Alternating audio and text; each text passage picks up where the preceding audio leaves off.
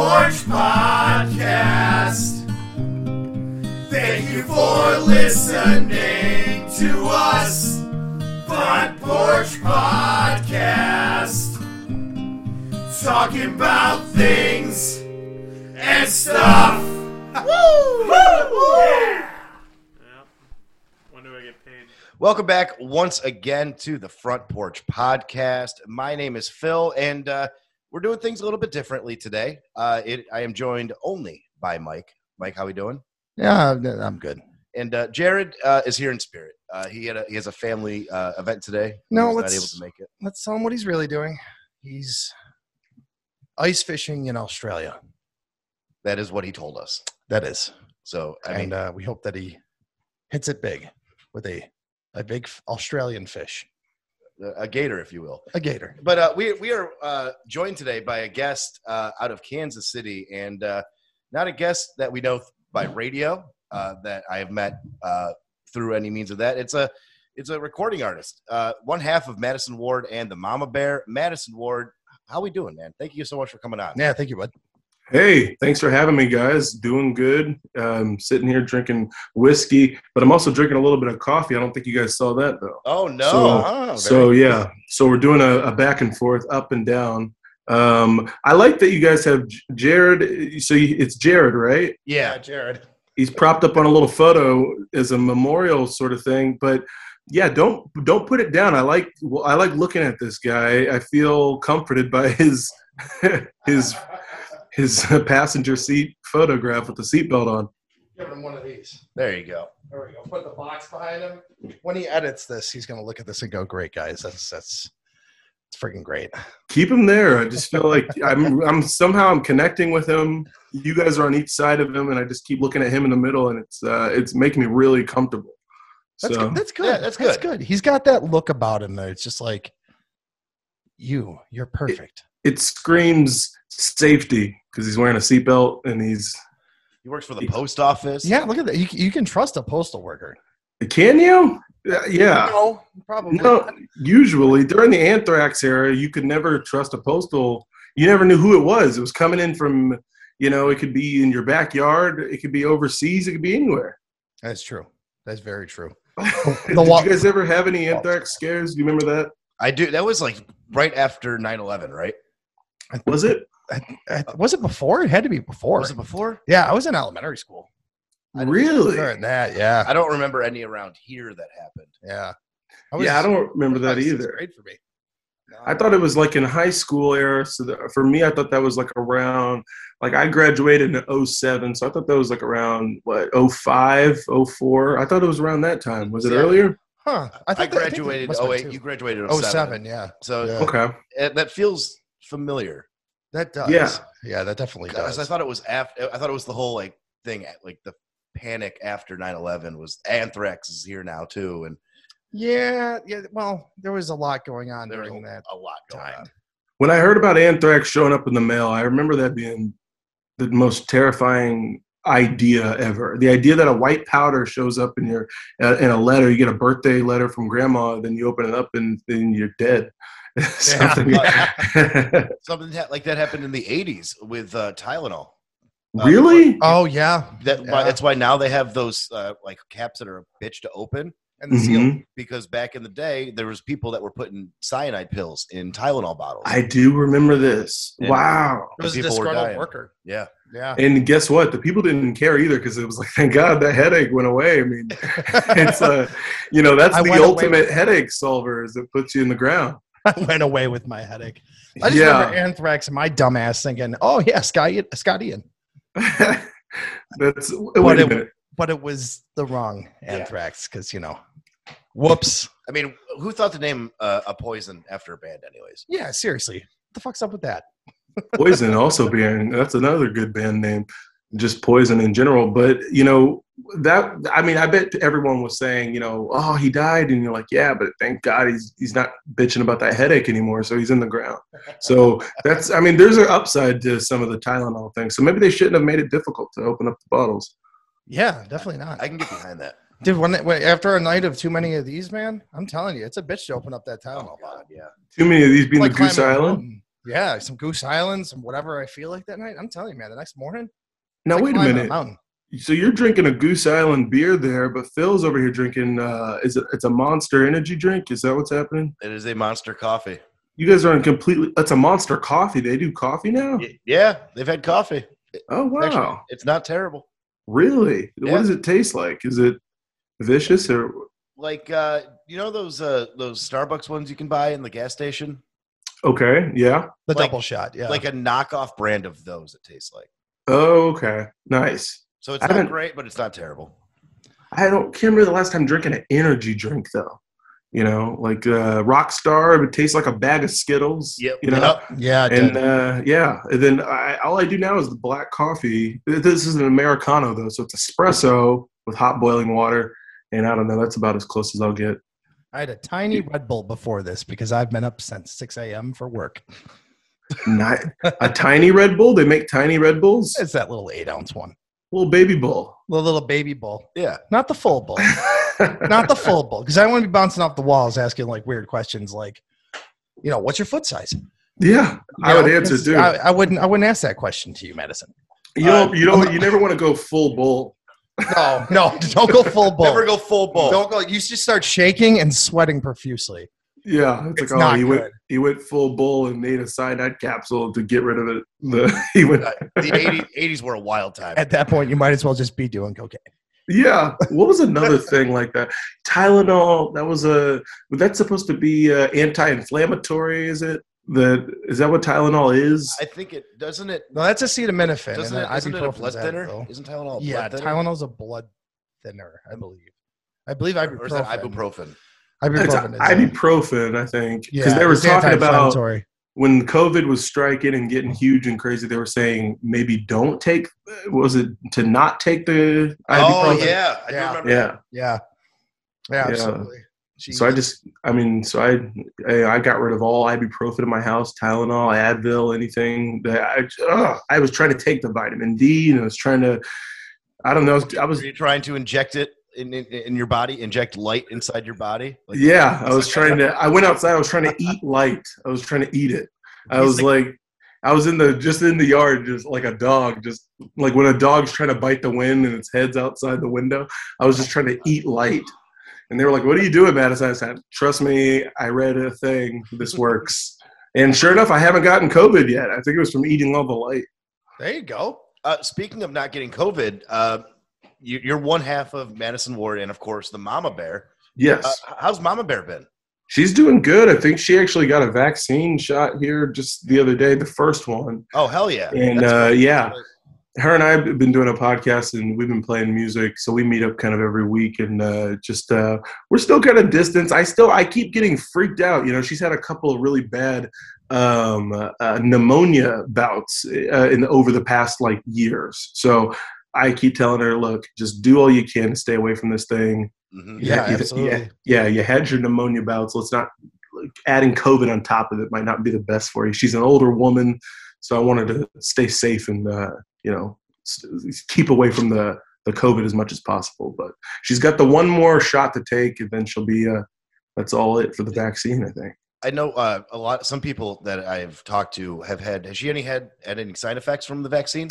I hear the second one is the doozy. Yeah. So that's the one. She hasn't gotten it yet, but she's about to get it. And so fingers crossed, that she doesn't have to worry about anything, but hopefully not. I don't know. I've been hearing. Talk a little bit about Madisen Ward and the Mama Bear. I've had this conversation with you when you've come and you've played at shows for Alt Buffalo. How did you decide to start playing music with your mother? It really wasn't a decision at all. You know, it just happened. And it was, the more and more her and I got out into the spotlight, people kept thinking like that it was sort of a big decision that we had made. They were like, who was the first one to decide? And I was like, we were looking at each other like, did we decide or were we just kind of, she was in the coffee shops playing, I was playing music, but I wasn't in the coffee shops with her, but I kept going to see her play. Sometimes she would say, hey, come up and join me on this one song or come up and play on this one tune. And then after a while, she was like, "Hey, you just go play. I'm going to go take a break. You go play during my break." So she would do these shows all the time. And then I would go play, 30 minutes during a break, share some original I had written. She was like, "Hey, play that one song that you played for me." And I said, okay. And she always championed my really ridiculous music or the stuff that I didn't quite know where it fit. And she'd say, "Go play that song." And after a while, we just started playing together. Oh, it says my internet connection is unstable, is what it just said. Are we still good? Do you still have me? Yep. Yeah, we still have you. It kind of broke up for a second, but okay. Oh, okay. All right, no worries. But so we stopped doing the whole me playing during our break, and we started sharing the evening, and we kept playing like we threw out all the covers. We kept playing covers, and I said, "Mom, let's try to just do a whole night of original music." She said, "Okay, let's try that." And people started coming out just to hear the original music, and we were like, "Dang, really? Should we just keep going with this?" And it just kept happening. And then we were like, well, let's go record something. Let's give ourselves some sort of a name. I just wanted to call it Mama Bear at first. I liked the title of just Mama Bear. And then I looked up online and there was like 17 million bands named Mama Bear. It was that's gotta be the worst feeling. That's your entire life as a songwriter or any sort of creator. I'm sure you guys even know this, making the podcast and doing your stuff. There's nothing new. Everything has been done. Everything has been. Absolutely. Yeah. And so my dad was like, "You're writing the songs, Madison. Put your name in there." So I said, "How about Madisen Ward and the Mama Bear?" He's like, "Do that." So that's kind of how we got cooking, just writing as much as possible. And people seemed to like it. So we just kept doing it because people liked it. It's such a catchy name, too. I mean, having your name in front of the Mama Bear, I don't know. It just puts that little bit of like zest on it. Every time I explain to like friends of mine about like your music and your band and what you guys do, I'm just like, yeah, it's Madisen Ward and the Mama Bear, and they're like, that's a cool name. That's a really Thanks, cool man. name. So I'm really into like syllables and just think the way things sound. Like it's got to be get. So Madisen Ward and the kadeta. It's got to. To me, it's just it's got to have like a beat to it, just gotta have that rhythm. Yeah, and it sounded like a children's book story title. I thought whenever we first came up with it, it just sounded like a kid's book story title. Like I kind of like that story title sort of thing, like a fairy tale almost. Exactly, and that's kind of how we approach a lot of music. It's very fictionalized and it's real, like silly, or we might sing about something that maybe the lyric is a little bit dark, but the melody is really happy, and just kind of we're just building our own world that we just want to live in, So that's really kind of what that title, I think, embodies. You said that you guys originally you were playing some covers and stuff. Was one of those covers Dreams? Because I know that made it. I love that's an absolutely beautiful cover, and it sounds like it's something that you guys have been playing for a while that you finally have decided to record. Yeah, we were recovering alcoholics. No, we covered the song Dreams for a while, and my mom used to do so many covers, just a lot of different songs, and that was one that we did in the coffee shops, and once we started getting out, we were like, we should do at least a couple, I think, during some of these live shows, and she wanted to do this Tracy Chapman tune. And I just told her, I said, as much as I even love Tracy, and I think that would be amazing, I said, something about Dreams I think is going to appeal to just a lot of different sort of, it doesn't matter what type of music you listen to, doesn't matter what your age is. I just think something about Fleetwood Mac sort of found this incredible secret sauce on how to touch on every age, genre, race, generation. It didn't matter. It just something was in this weird little pocket. And I told her, I said, if you're going to go record something for Sirius XM, do Dreams. And I think it kind of had that effect. But she was about to do this song by Tracy Chapman called Sorry, which I don't know if you ever heard that song. Sorry more than you can say. Yeah. You know that song? Yep. And you can say, baby. It's an incredible song. Not the song that I thought needed to be covered for Sirius. And so she did Dreams, and it kind of spread like wildfire, and then we did a full-on recording of it. But love that song. It's amazing. It's off a timeless record. I mean, I mean, I collect a lot of vinyl, and everyone says your collection is not complete unless you have Rumors. Yeah. Yes. And it's so true, and you nailed it right on the head. Like, it is a timeless record that speaks to every creed.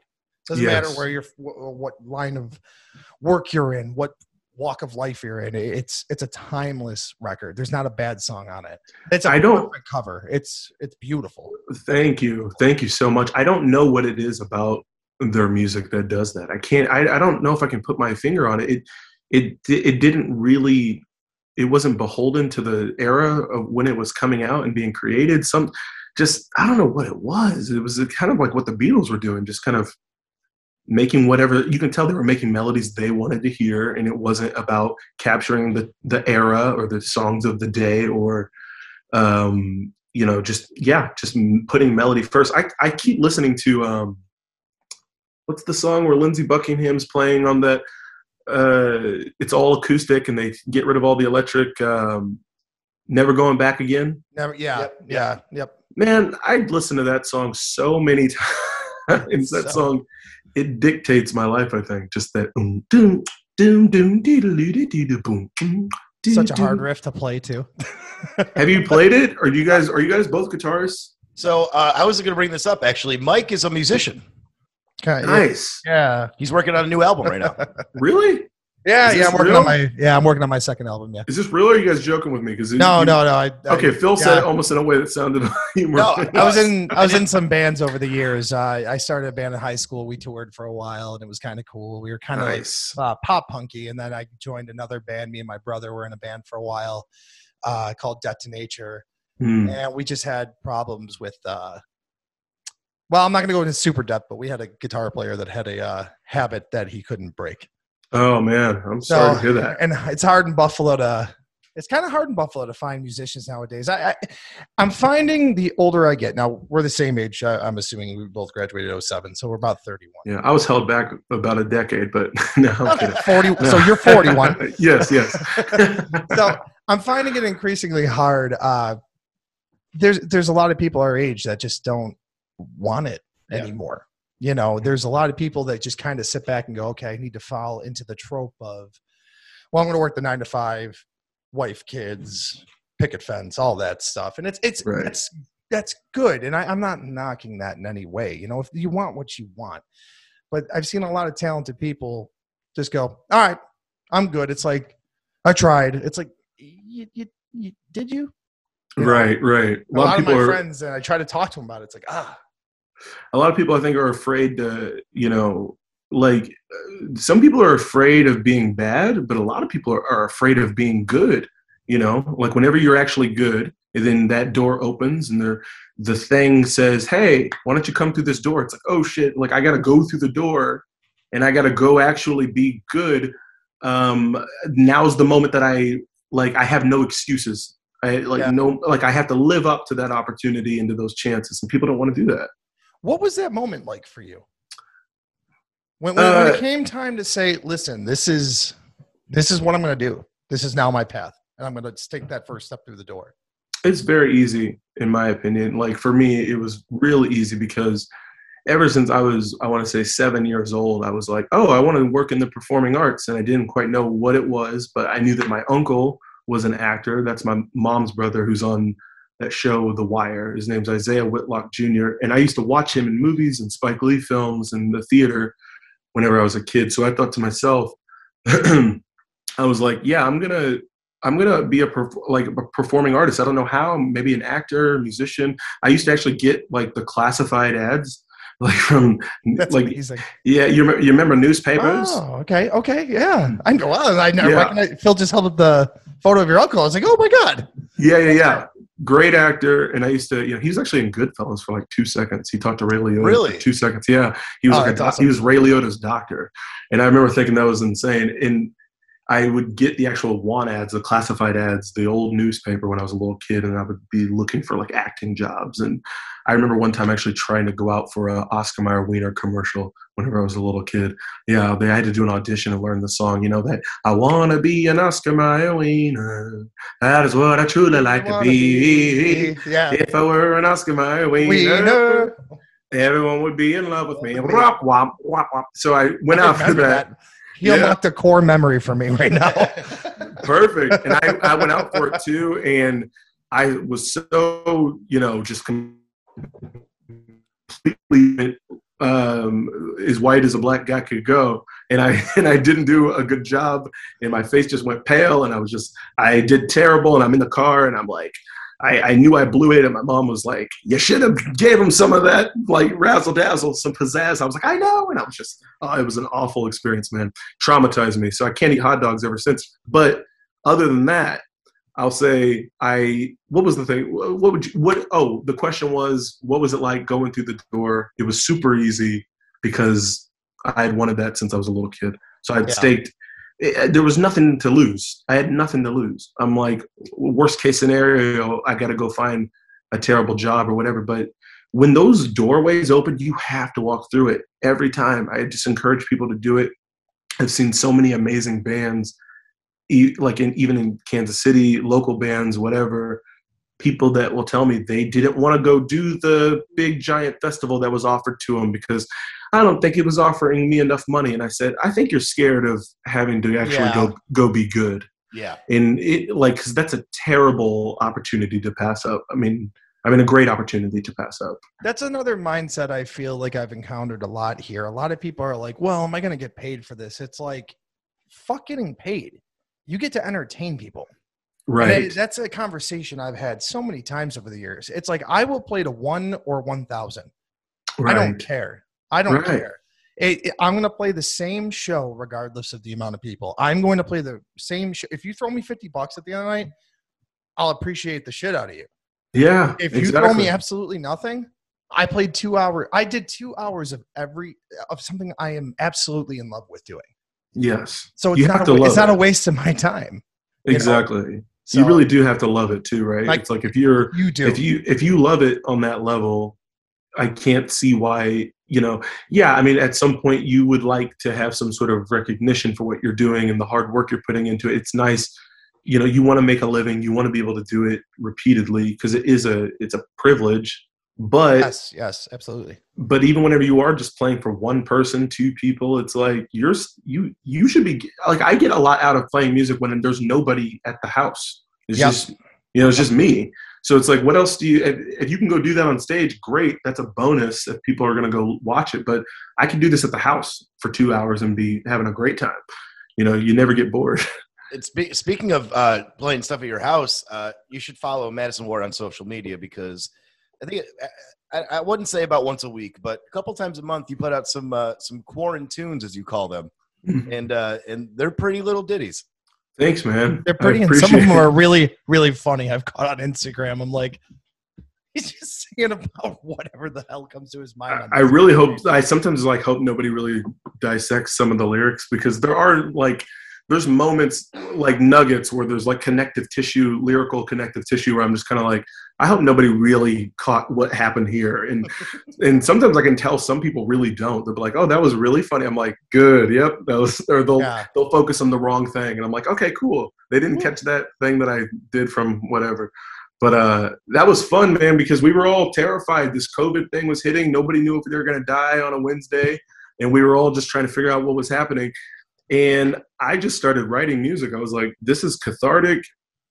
I was writing, I was playing, I was, just drinking coffee and just, I was like, if the ship's going down, the Titanic is going down, let's be the violinist on the Titanic. Let's not be the guy who's trying to shoot Jack. That guy? Yep. Was that Billy Zane? Don't be Billy Zane on the Titanic. Yeah, you never want to be Billy Zane. Maybe Billy Zane in Zoolander, but not on the Titanic. Yeah, Billy Zane in Zoolander possibly because it's more of a cameo. Yes, absolutely. But on the Titanic, you want to be the orchestra. Yes. You want to be those 3 guys that just set that somber mood. Yeah. What would be your Titanic song? That's a cool question to ask. That's a good question. We should start that should be a good question. Damn. What's your Titanic song? And you're going down, and you're like, I got to play one last thing before the cold water goes into my lungs. Definitely, Baby I Got Back. Oh, okay, perfect. Yeah. The first thing that comes to my mind is I believe in a thing called love. I believe in a thing called love. I believe in the going on. As he hits Yeah. it. Hey. Yeah. I believe That's perfect, man. Yeah, just the water. Yeah, you hit that high pitched note. And that's just God saying, "Yeah, we're done with that. We need to go ahead and let's get him in that water." That's a question I got to ask my mom. So, fun fact that you might know. I don't know if you know, Phil, and I know you don't know, Madison.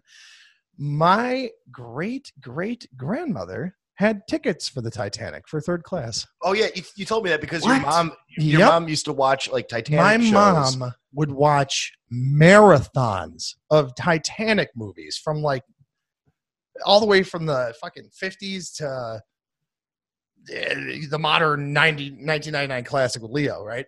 Right. And, well, the funniest joke I ever heard was from my dad.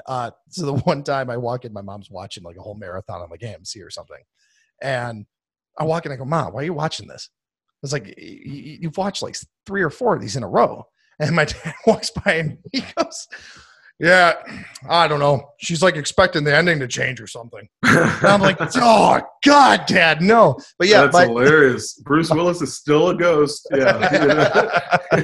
But yeah, my great grandmother had a ticket. She was going to come Wow. over, and right before it set sale, her friends convinced her to stay. And Really? she sold her tickets and caught the next one. Wow. Yeah. Some guy was scalping tickets, I wonder. Could Yeah. you imagine getting tickets for the Titanic? Like the idea of getting tickets, like that's a whole, I never think about that part, you know. Babe, I got tickets. I got tickets two. for Titanic. Yeah, it's like you never do anything. You never take me out. I got baby, listen to what I got for you. 2 tickets to, she's like, gonna go see the theater? No, Titanic. Yeah. It's about to go down, baby. It's about to go down. Yeah, This is about to be the perfect metaphor for our relationship. It's been 109 years. We can make these jokes, people. yeah, I know. Yeah, it's not too soon for the Titanic. You know, No. that they were what an iceberg. You know, somebody's marriage that just started got ruined by an iceberg, or somebody's like a boyfriend, girlfriend having a rocky situation, and then the moment they hit that iceberg, one guy on that Titanic said, "Thank God." Yeah, this is a sign. This is a sign. One guy was like, "Oh, thank God." So yeah. Oh man, that definitely a sign that the relationship's going nowhere. Yeah, Yep. exactly. Yeah, that's yeah. I think about the Titanic often lately. Whenever this pandemic was really popping off, I kept thinking about the scenario of it. Like, are we all going down together? This idea of, we really didn't know what this virus was going to do, man. We had no idea. Yeah. Not at all. My parents just recovered from COVID. Yep. Last Wow. Yeah. Wow. That's So my mom- great to hear. It was rough to hear the first call because my mom called me and she was like, you could tell that she had been crying a little bit, and I was like, "What's wrong?" And she's like, "Well, I have COVID, and so does your father." And I was like, "All right, well, you guys are in your mid-50s, so you guys are in good health. So Right. just take it easy, one step at a time. If it gets worse, you know what to do, because Right. it's hard being the child telling your parents, hey, don't be stubborn. If something's going bad, get your ass to the hospital. Yeah. What is it about the folks that get a little more stubborn as they get older? It's like they just they reverse the roles. What's A going little on bit, yeah. It's Yeah. probably all the hell that we put them through when we're teenagers and shit. You think so? They're like, that's something about, like, whenever we're kids, we're a sponge and we start taking in all this information. Maybe parents are kind of a sponge too of their 13-year-old, They gotta be. 13, 14-year-old pubescent kid. And then, so they sponge up all of that energy. When they turn, whatever age, they become a I feel- 14-year-old. Maybe like when kids are out of the house and parents have nothing better to do, they get out of their parental form because they don't have to be like a quote unquote parent anymore. Right, So right. Maybe they revert more back to their natural selves a little bit. Mm. Yeah, that's got to be it. That could be, yeah. Just like sort of rebellious. Yeah. Rebellious again. Yeah. And they were constrained for so many years when you think about it, having those kids, You have to hide yourself for 18 to however many years in front of your kids that when you finally don't have any, you can go back to what you were doing. Right. A lot of your freedom is gone, and now you're getting that freedom back. You combine that with, losing a little bit of losing a little bit of the old secret sauce on the old brain there, and and then you get a pretty fascinating combination. Like a good example of that is when I was growing up, I have 2 younger brothers, and my parents rarely drank. It was like holidays and like New Year's, they would have like a bottle, like a glass of wine or a beer or something. But now when I go back to my parents, my dad's like, "You want to do shots? Like, you want really? Like, oh yeah, wow, he's Irish car bombing it. He's basically. I love that he's doing shots. Why can't he just drink a beer with you? It's like he's the frat guy. He's gone full frat. You never want to go full frat. No. You don't want to go full frat. You don't want to go full. What was the other thing?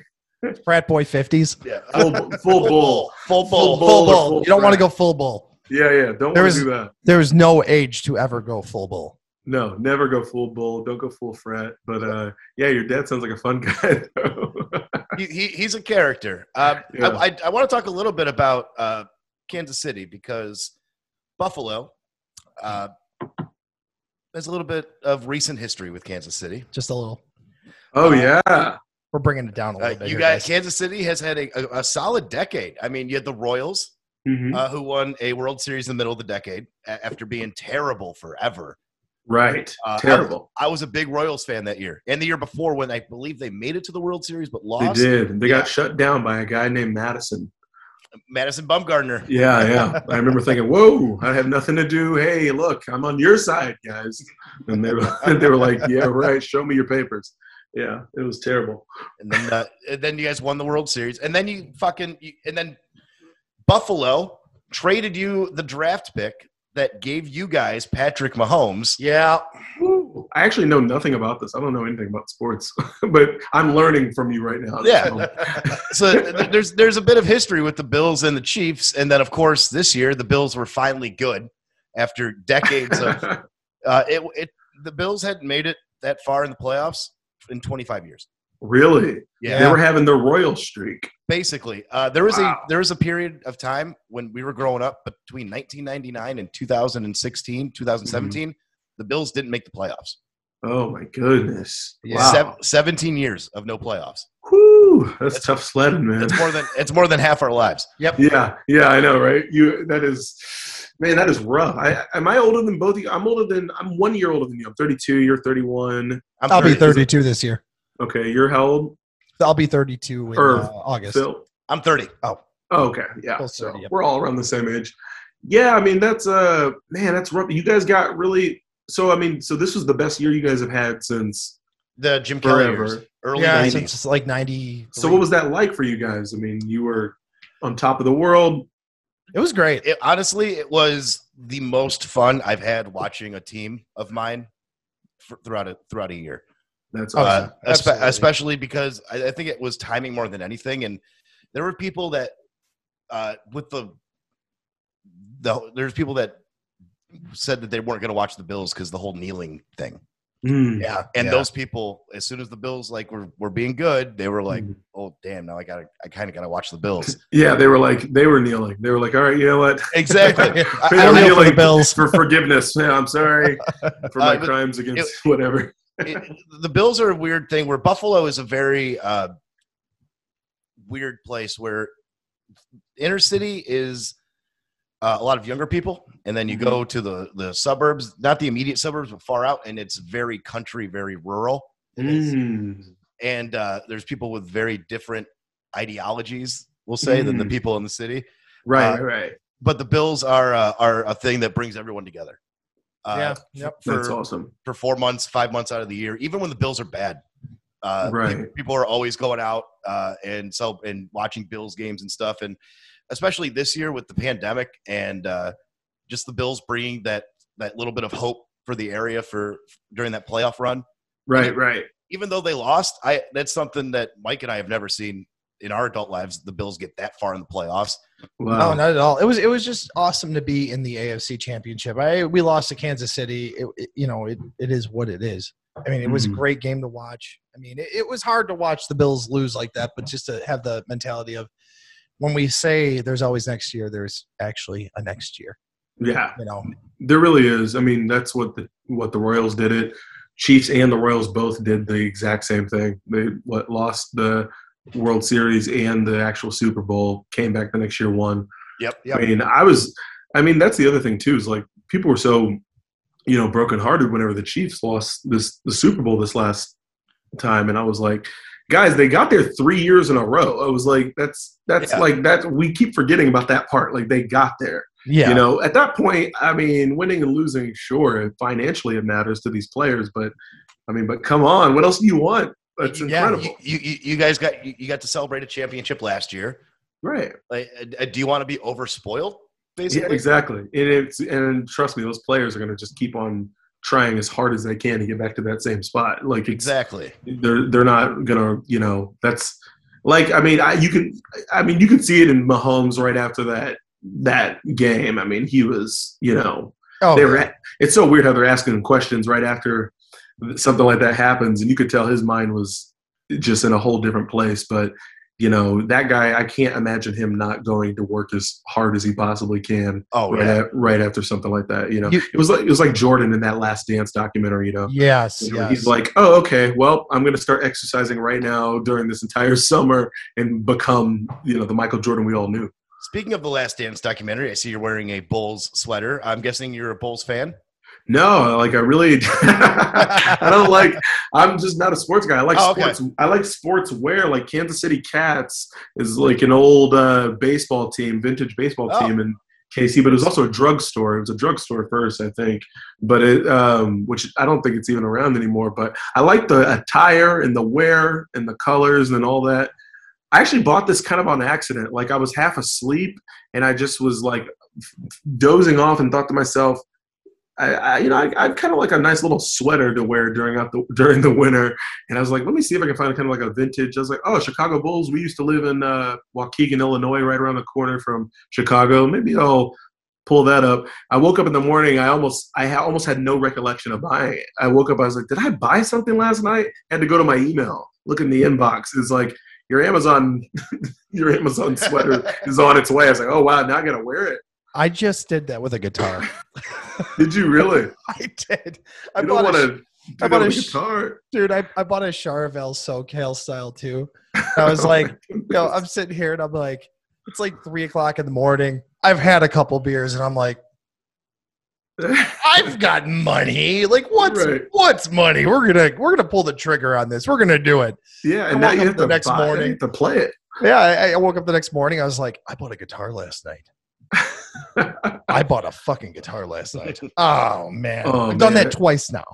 I'm telling you, I'm not like a booze hound or anything, but I'm gonna tell you, like this past year or so has been the first time that I've in the morning had those little moments where I'm just really kind of like, how was I speaking to that person? How did I word that email? How did I say that thing like last night? Where I go back and I'm like, man, I was a little aggressive, I think.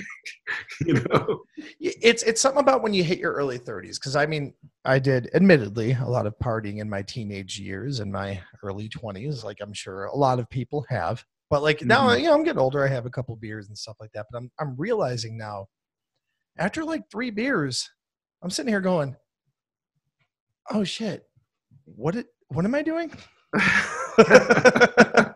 I'm in the middle of a podcast right now. It's like, oh yeah, I'm in the middle of a podcast. I'm like, oh yeah. What's going on? Who are we talking to? How do y'all like podcasting? How do you enjoy it?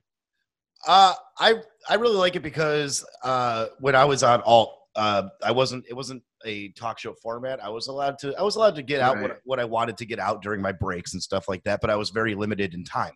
And with podcasts, especially ours, it's a very long form.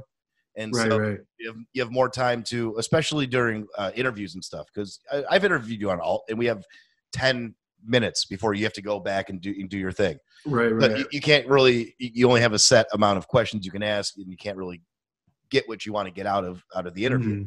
Yeah. And I feel like with podcasting, you can really take your time and have an actual conversation with them instead of just boom, boom, boom, boom, trying to get it done. This is the first time I've ever done anything like this.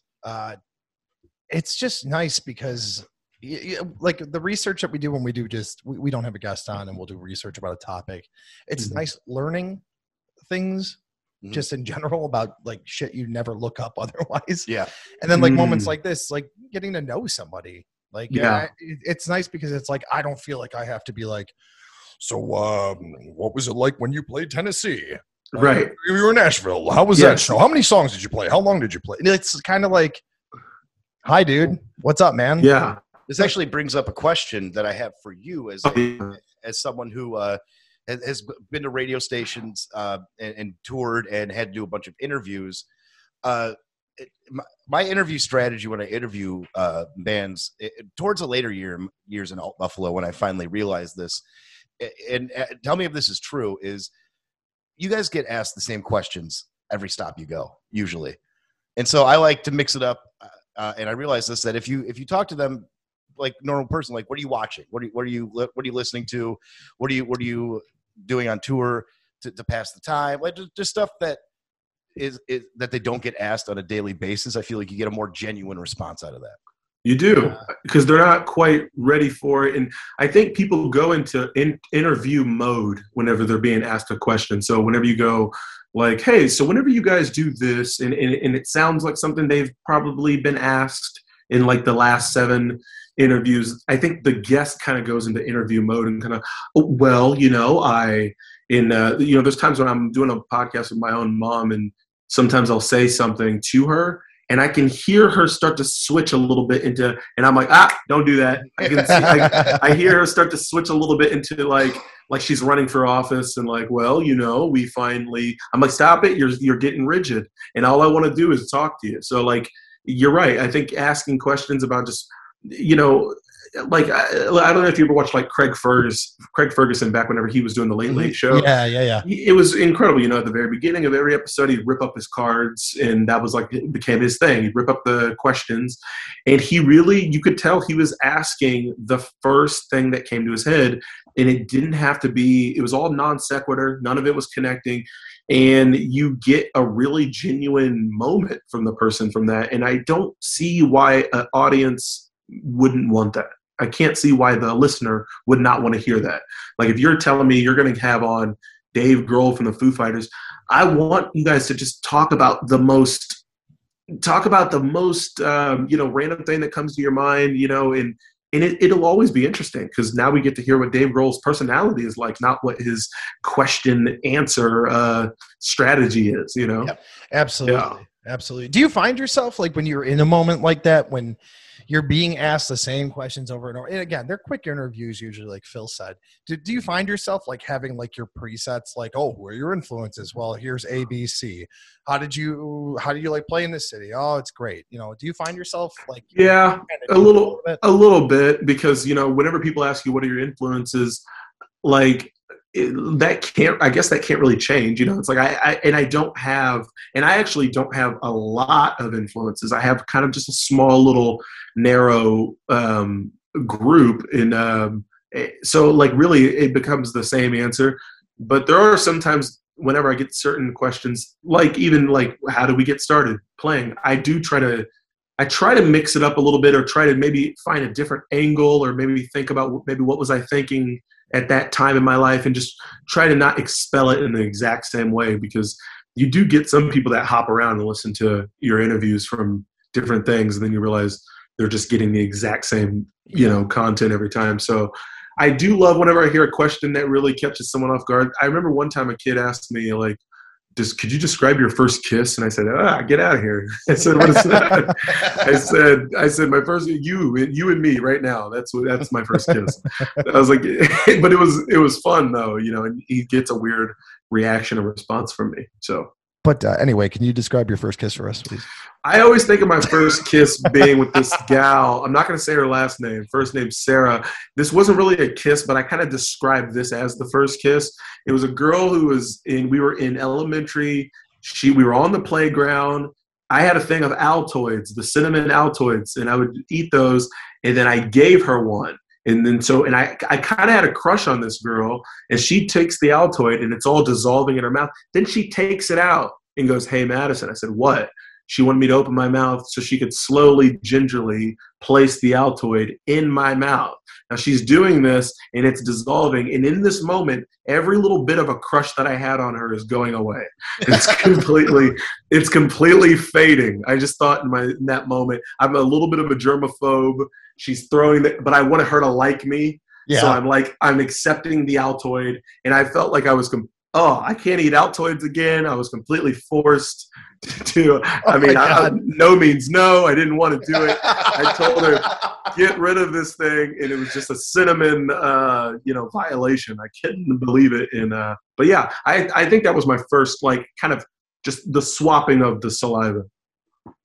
That is nice. Haunting. That's a beautiful story. Man. It's been the narration of my entire life. That's my whole life has been consumed around that one moment. Madisen Ward, in a nutshell, the cinnamon Altoid. Yes, exactly. In a nutshell. Or a little tin box. That's you just named the title of the episode. The title of this episode, Madisen Ward, the cinnamon Altoid. Yes, the cinnamon years. Yeah. The cinnamon years, yes. Perfect. Yeah, little tin box.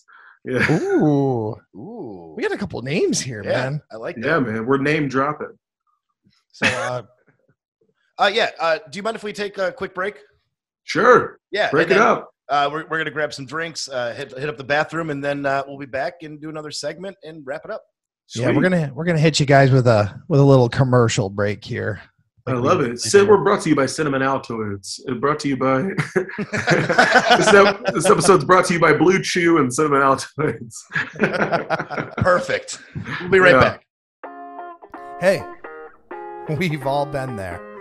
A lunch date with someone you just met, or a night on the town and dinner with your significant other. And there's that lingering taste in your mouth that you just can't shake. Good thing you have Cinnamon Altoids, the immediate cure for shit breath. Nothing will blast away the odor of onions, garlic, and fried calamari like Cinnamon Altoids. Refresh with the cooling cinnamon to spice up any romantic moment. And she takes the Altoid and it's all dissolving in her mouth. Then she takes it out. She wanted me to open my mouth so she could slowly, gingerly place the Altoid in my mouth. Every little bit of a crush that I had on her is going away. We promise that your mouth will never feel cleaner. I'm a little bit of a germaphobe, but I wanted her to like me. We promise you that this is not a cult. I'm accepting the Altoid. Just make sure you only eat Altoids. I can't eat Altoids again. I was completely forced. I mean, Madisen, we had an agreement.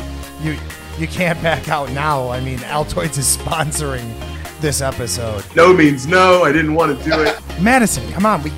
We can't talk shit about our sponsors. It was just a cinnamon, violation. What the fuck, man? You can't say it was a cinnamon violation. Fuck it. We're probably going to get sued anyway at this point. So just tell them about the refreshing, cooling effects of Cinnamon Altoids. Oh, so now you're back on board. After that story, you're back on board. Do it! Yo, we're f***ed anyways, because we're gonna get f***ing sued by Altoids for fucking awesome commercial. For the freshest breath, try the all-new Cinnamon Altoids. It was just a cinnamon, violation.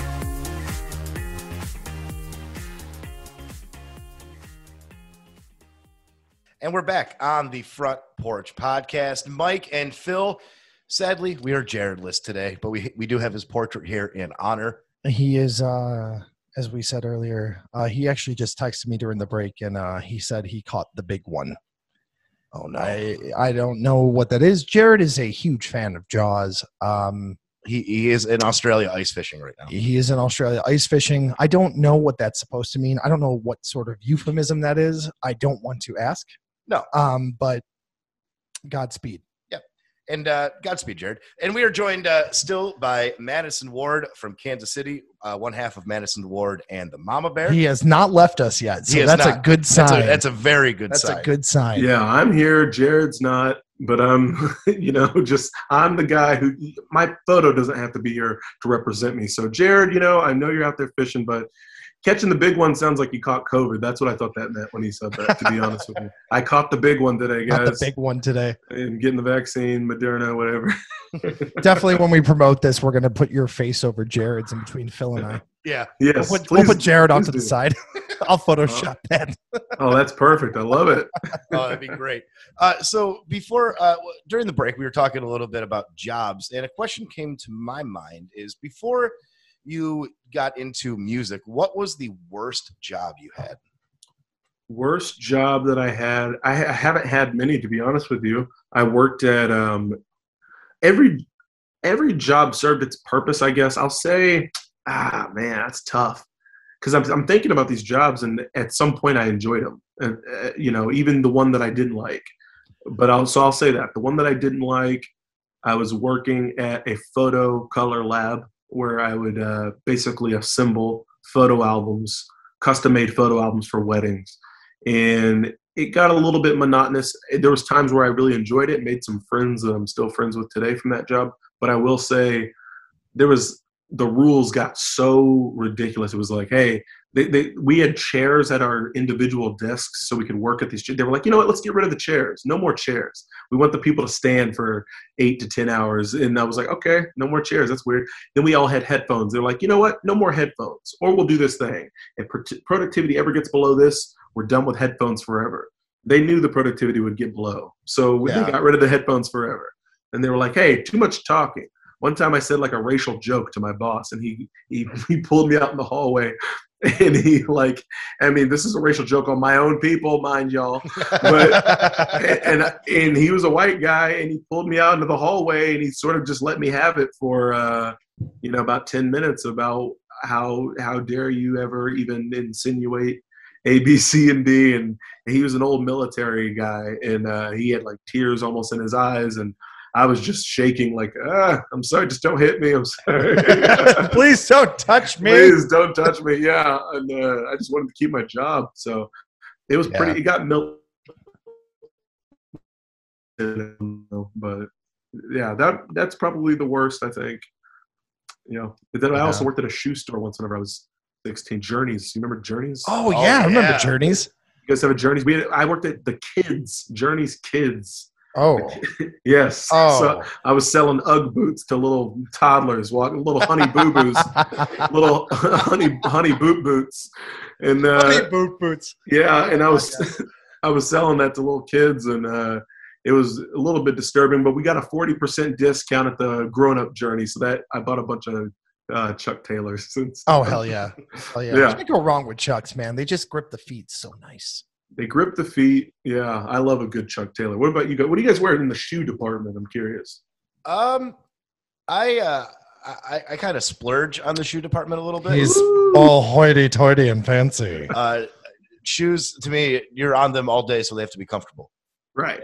And New Balance. Gotcha. He's got those white New Balance. Mows our lawn. Yeah. My dad 9000s. I like Steve Madden makes really good shoes. I know he's a designer. I don't know anything else that he makes, but I have like 3 pairs of his shoes. Sandals. They're very comfortable. I'm not a big sandal guy. He makes sandals too. Okay, I'm sandals. I don't know. I'm sure he does make sandals. I hear he makes a good Croc. Yeah. The Steve Madden Crocs. Yeah. All leather Croc. When you put Crocs in 4x4 mode, though. Oh yeah, seriously. Ooh, the Steve Madden Croc. Yeah, all Crocs are pretty mad. I don't know where I was going with that, but yeah. So you're a big shoe guy. I mean, I don't own a lot of shoes, but the ones I do own are fairly nice. See, I'm on the opposite end of the spectrum with that. I'm just like, I just don't want to step on a rock and for it to hurt. I just don't want to feel it. So I'm all black Vans, all Chuck Taylors. Nice. And my work boots. That's about it. My steel toe boots. I used to do the little design your own Chuck Taylor. Do you guys remember that? Like if you went to if you went to the actual Converse website, back whenever our computers it barely even worked, but I remember designing my own, and you could put your name at the bottom of the shoe if you wanted. Yeah, I always thought that was too cool. Yeah. You look at that, and then it's like $300, and you're like, "Oh, yeah." Right. No, I wasn't. No, never spent no $300 on no Chuck. Speaking of the internet, back in the day on the internet, this question just popped to my mind, and I think this is a pretty good question to ask. Do you remember any? It doesn't have to be one specific. Any of your, if you had one, MySpace profile songs? Yeah, I think I remember one. It was Jack White. He had a song that went, "Spider got 8 legs and I have two." Yep. Do you guys remember that song? Yeah. Yeah. Like, what do you got? I forgot how the song really goes, or what even the name of that was. Something blues. Like, what did you get? What did you give to me? But I remember that was in my profile for a long time, though, that song. It's going to bother me.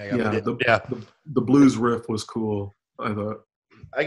Jack White was actually, I got to interview him, and that was a highlight of mine because personally, Jack White is my personal favorite musician. And, yes, me too. One of my favorites. Really? Yeah, I love him. And he was a lot nicer than I thought he'd be, because I thought he'd be he seems like a very shy, very self-reserved person. But when you get introverted. When you get him talking about music, though, he opens up. Really? And you could tell that he loves talking about music, because what I talked to him about was basically like, what's a weird thing you've done in the studio? When you make a riff, how do you know that it's for a Jack White project or a Raconteurs project or something? That's a good question. Yeah. And I was sitting there. I did the interview with Brendan Benson as well from the Raconteurs. Oh, yeah, I know that guy. Oh, yeah, really? Yeah, he actually did a tiny bit of production on a couple of the songs from our Skeleton Crew, our first record. Oh, that's awesome. Yeah, he I think on Sorrows and Woes and Dead Daffodils, he did a little engineering work. Yeah, Dead Daffodils. I love Dead Daffodils. Favorite song of yours. Oh, thank you so much, man. I appreciate that. Thank you. Started with a Family 2 off your latest record was. I love that song. Oh, I'm starting to see your rhythms. If you're started with the Family and Dead Daffodil, those are in the same sort of wheelhouse. Yeah. That's cool. That makes me feel good. I love those tunes, man. Yeah, thank you. They're absolutely great. And a thing that amazes me about you, talking about your music, if you don't mind, how did you discover your voice? Because you have a very unique singing voice. And it's very different than your speaking voice, which is the case with a lot of people that sing. But I've known you for a couple of years now, meeting you here and there from Buffalo, and hearing you sing and hearing you talk, it's like two completely different people. So how did you discover that voice? I think I'm not really sure. I think I was trying to. I think it was because I'm not a great singer, so I had to like belt out in a certain way that. From deep down to try to make something like my brother was a singer, and he was always a really good on command sort of crooner type singing person. He sang like a lot of that 90s R&B sort of style. And I remember he could just go into that like it was nothing. And I just couldn't do it. I couldn't do the runs. I couldn't do anything. So I just started belting out as much as I could. And I think a lot of that sort of Southern style or I guess that wheelhouse, it resonated with me, or it was the best way that I could pronounce words. And it's so interesting. It's like, I almost look at it as like a lot of British folks who sound American, like I guess if there's an American style, like, the Beatles and Rolling Stones, a lot of these people, it just came out that way. And I just kept on going down on it. And I think I love Tom Waits. Like Tom Waits, one of my favorite artists, and he has so many different voices.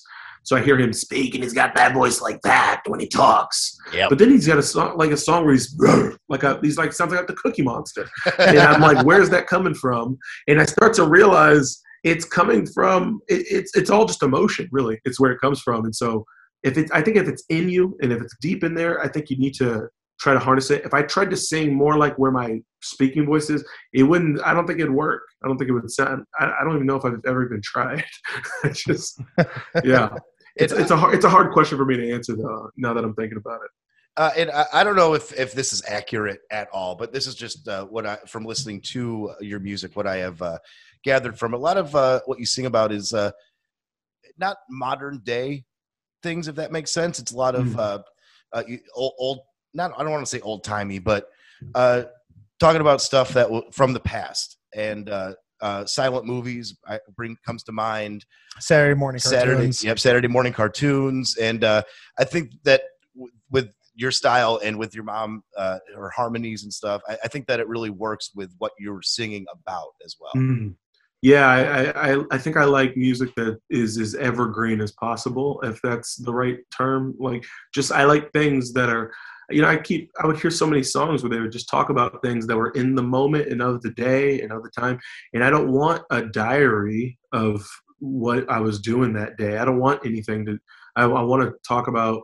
I also I like simplicity. I like minimalism. I like to be able to talk about nothing, like almost nothing. Like if you can, like I don't like making things too complicated, because I'm like, some of my favorite songs are, it's you hear them talk about, I mentioned Tom Waits. He's got that song "Fish in the Jailhouse Tonight," getting out of jail with an old fish bone. And I was just like, you start to realize some of these really beautiful poetic songs, they're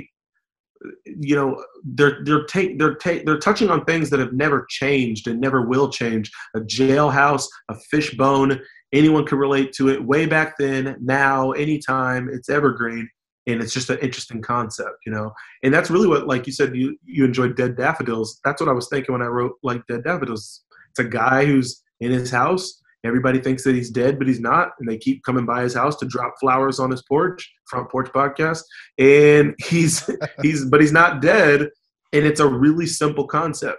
And all you have to do is don't mention Twitter, don't mention an iPhone, don't mention Snapchat in the lyrics, and you're good. Yep, don't modernize it. And that's my problem with a lot of pop music is they'll mention something that's very of the time, and you're immediately dating yourself. Yes. Oh, yeah. Exactly. Because and I think yes, you're talking about something of the time, and so 10 years from now, who knows if Twitter is still going to be a thing? Yes, exactly. And that's it's same with, like, we were talking about Fleetwood Mac earlier being timeless. You think of their song "Listen to the Wind Blow." Mm-hmm. So many musicians, I'm like, just say that. Yeah. So many, like, when it comes to songwriting, just say that. Listen to the wind blow. Everybody's trying to think of something so complicated, like just listen to the wind blow. Exactly. That's so poetic. That won't die. It'll never go away. And it doesn't even need to be overly relatable, because if you're trying to be too relatable, people can sense that. But if you just talk about something that you maybe just experienced, listen to the wind blow, you actually are relatable by not trying to be too relatable. I don't know. It's such a weird, it's such a crazy. You're never going to question, where did the wind go in 10 years? Yeah. Yes. If you write about stagnant things, it lives on. The constants.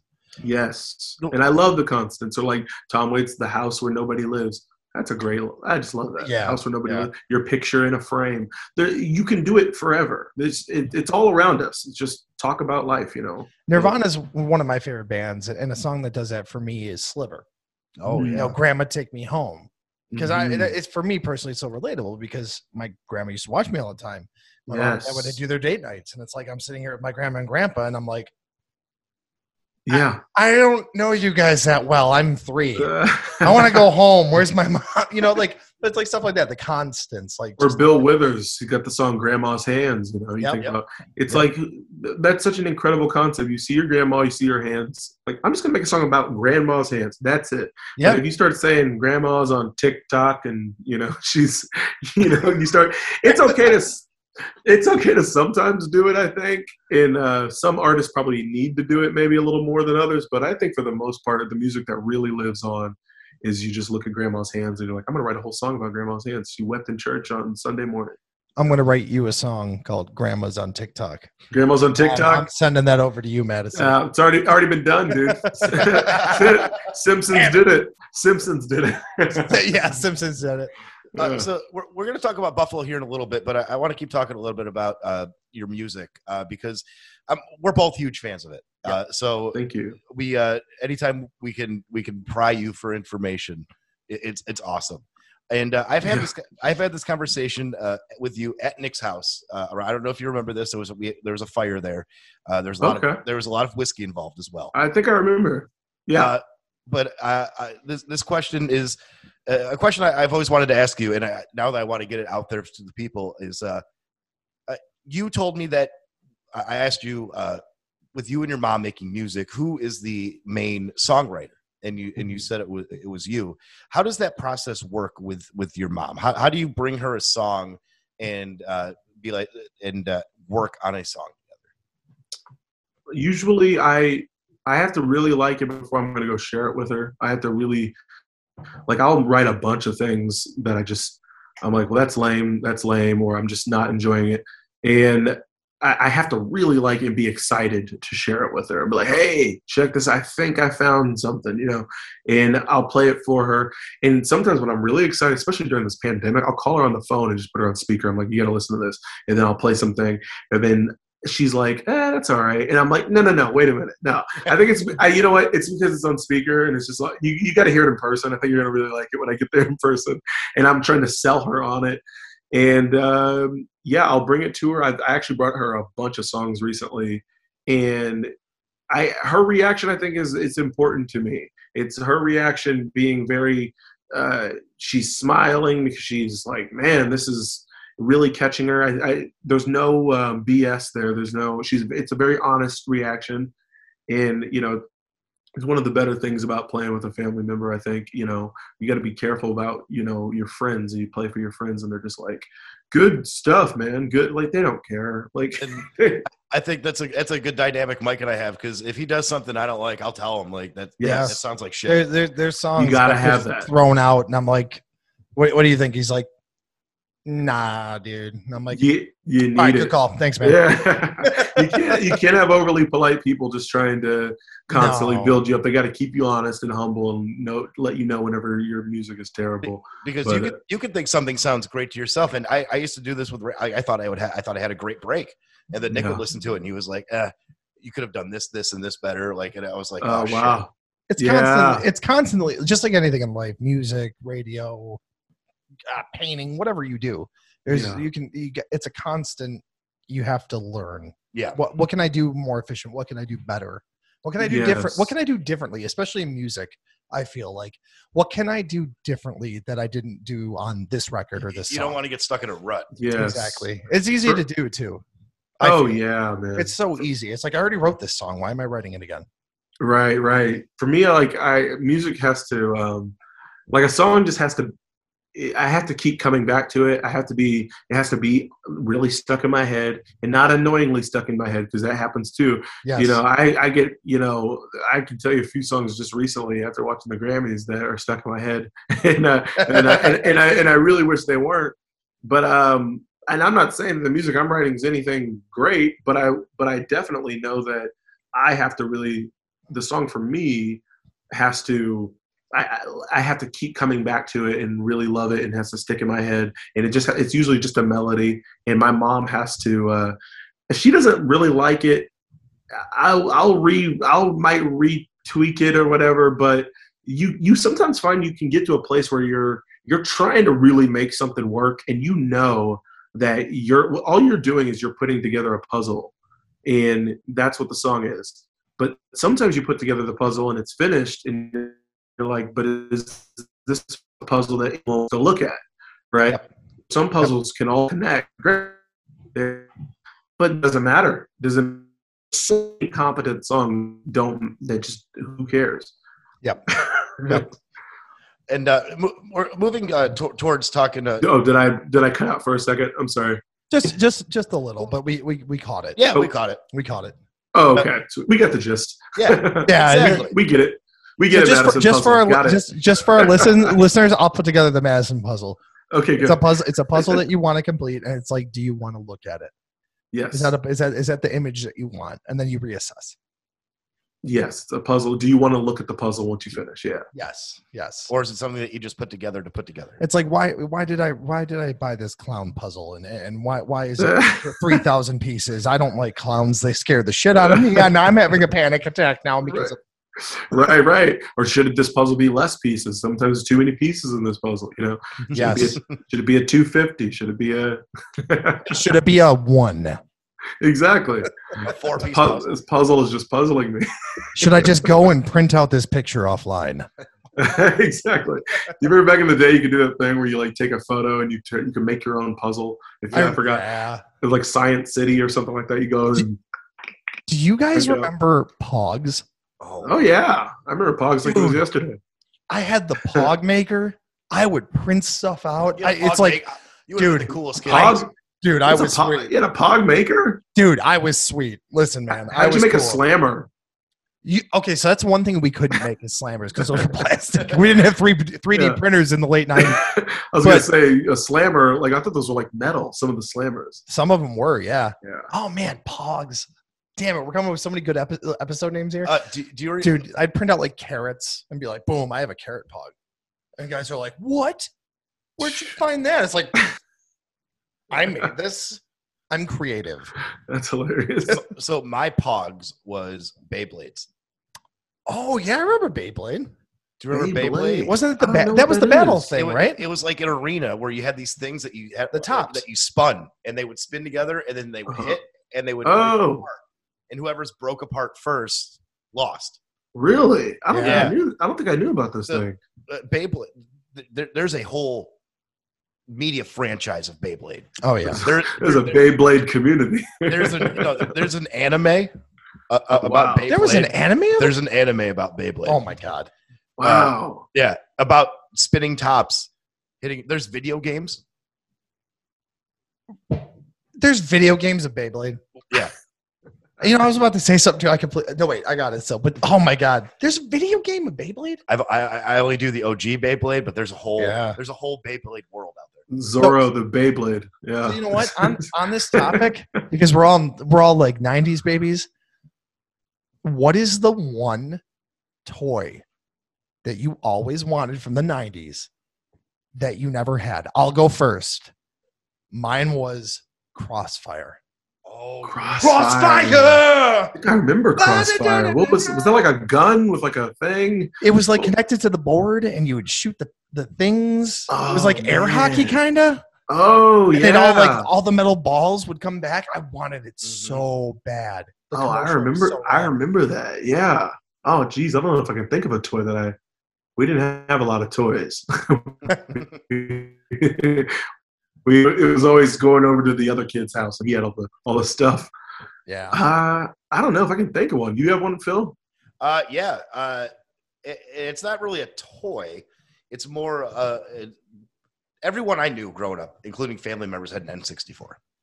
Ooh. And I never had an N64. I did. I had a PlayStation and I had a Super Nintendo. And when N64 came out, I would always go to either my cousin's house or my buddy down the street's house.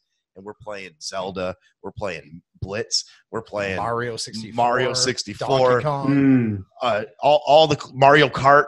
GoldenEye. And I was GoldenEye, I kept trying to tell my parents, like, I'll share with my brothers if you get us an N64. Oh, wow. I'll be you have a compassionate person. I will be human.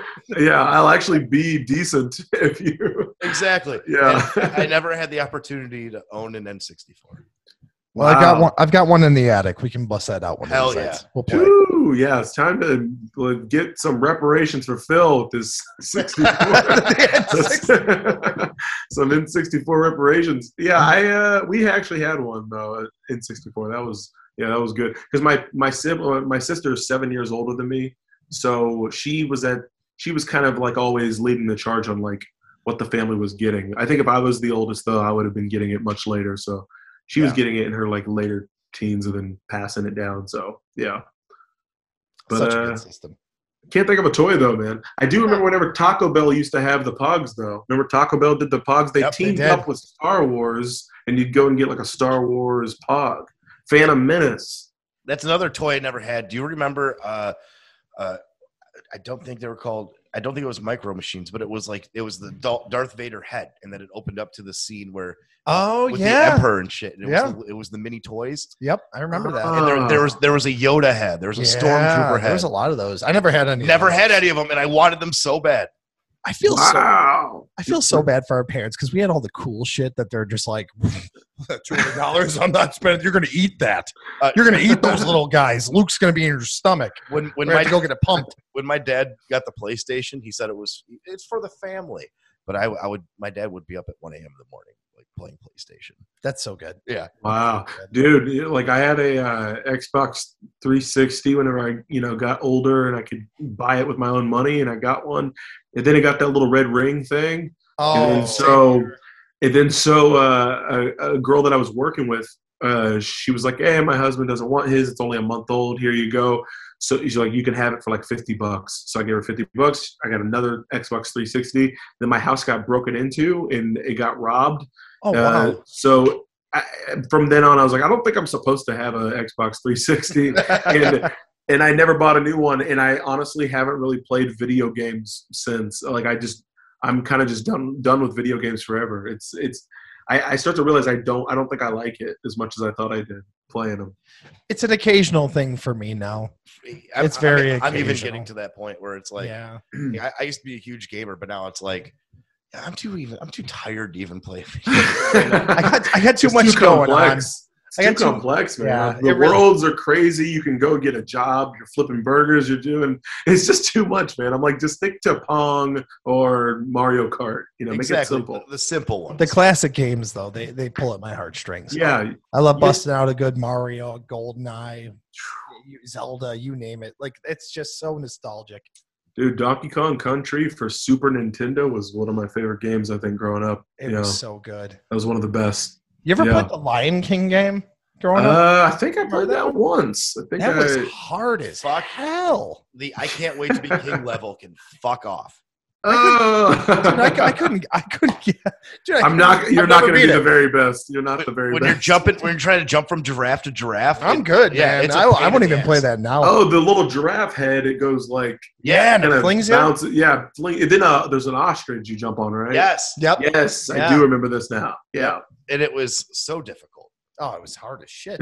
I remember being a little kid going, "Oh, come on!" Did you ever play Turtles in Time?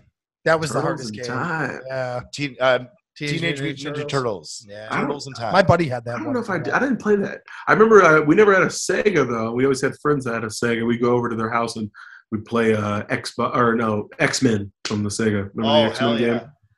Yeah. I was never a big Sonic guy. I liked Sonic. Me and my like buddy. Sonic. Me and my buddy, we used to play Power Rangers all the time. It was a Hell side yeah. scroller. I Oh, remember wow. that game. Yeah, Power Rangers was sweet.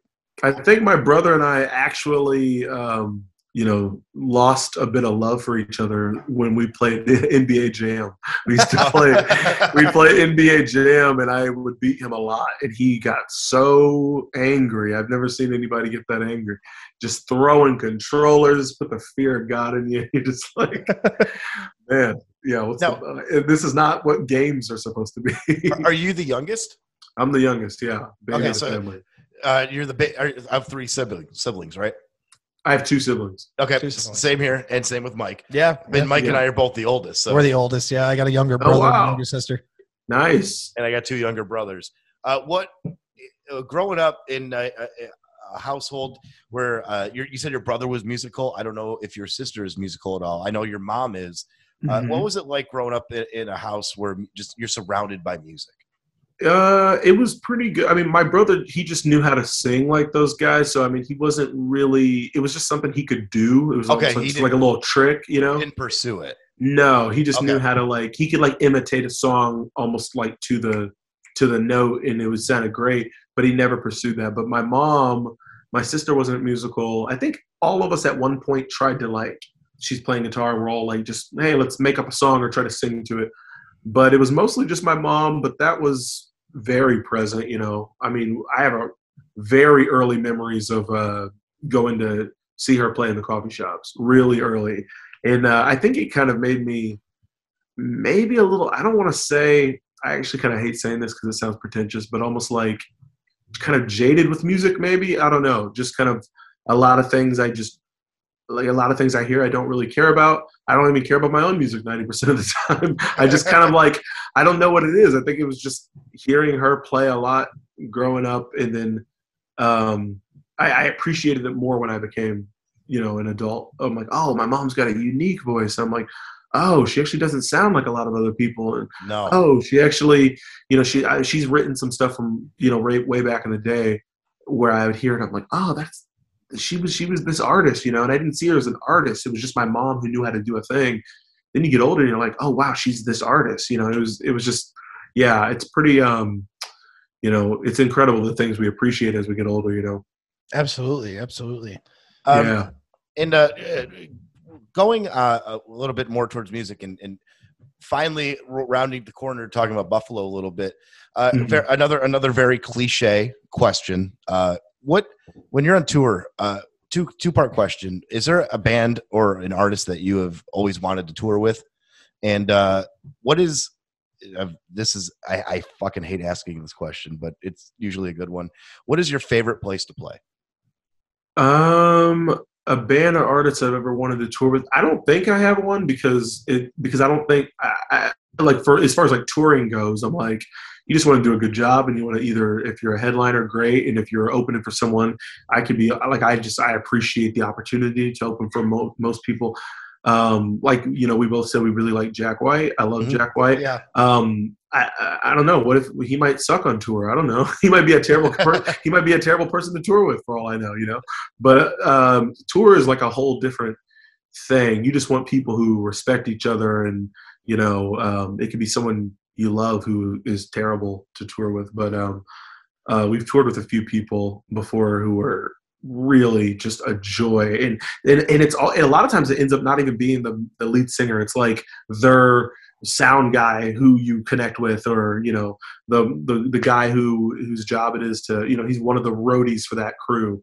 And like, I think we were toured with Rodrigo y Gabriela once, and one of their kind of roadies was an Irish gentleman who I still sometimes, his name Mike, we still talk on Facebook today. So I'm like, that guy, yeah, I was like, that guy, he's really cool. He kind of really connected with our whole group. But and as far as favorite place to play, man, I hate to say it, but I love Nashville. And Nashville is kind of just, it feels so cliche, and it is just the place for all music, but there's a reason that it got its title and its name. And I thought for so long I wasn't going to love this place. I was like, it's gonna just be saturated. It's not. It is, but it in a good way. And we've played a couple times, and that was one of the best, experiences as far as music and sound and hearing yourself come back. Yeah, it was incredible. Where'd you play a few times? I'm sorry, we lost you there for just half a second. Oh, okay. Let's see. Which part did I? You said you played blank. We lost you a couple times, and that was really fun. Yeah. Oh, okay. Wait, you lost me a couple times connection wise? No, we lost you when you said you were saying where you were playing. Where you were playing. Oh, okay. Yeah. The Ryman a couple times. Ryman. You played it. I've always wanted to see a show at the Ryman. Oh man, it was incredible. Yeah, I know. I did say the Ryman, and I looked at you guys. And you both, I was like, and I was like, oh, I don't think they're big Ryman fans. I was like, to me, I think the Ryman. And I don't know if this opinion. This is my personal opinion. I would rather see a show at the Ryman than the Opry. Oh, yeah, me too. Likewise, yeah. I mean, there's a ton of history at the Opry, but I've seen live performances and photos of people I know that have been to shows at the Ryman, and it just seems like a spectacle almost. Right. Like the Opry's like going to like Disney World or something like that. Yeah, it's very saturated and yes. And it's like a museum. And then like the Ryman is like going to an incredible venue. So it's like, you definitely want to see music at the Ryman. Most definitely. It's it's incredible. You can hear, like, when you go there and like the stuff isn't all plugged up, it's like you can hear, they say, like, I guess you can hear perfectly from like every seat in the house, I guess, because people used to give speeches there, and Charlie Chaplin did it's amazing his stuff there. Yeah, like presidential speeches were given back before people had all the mics and all that. That place has some creepy history.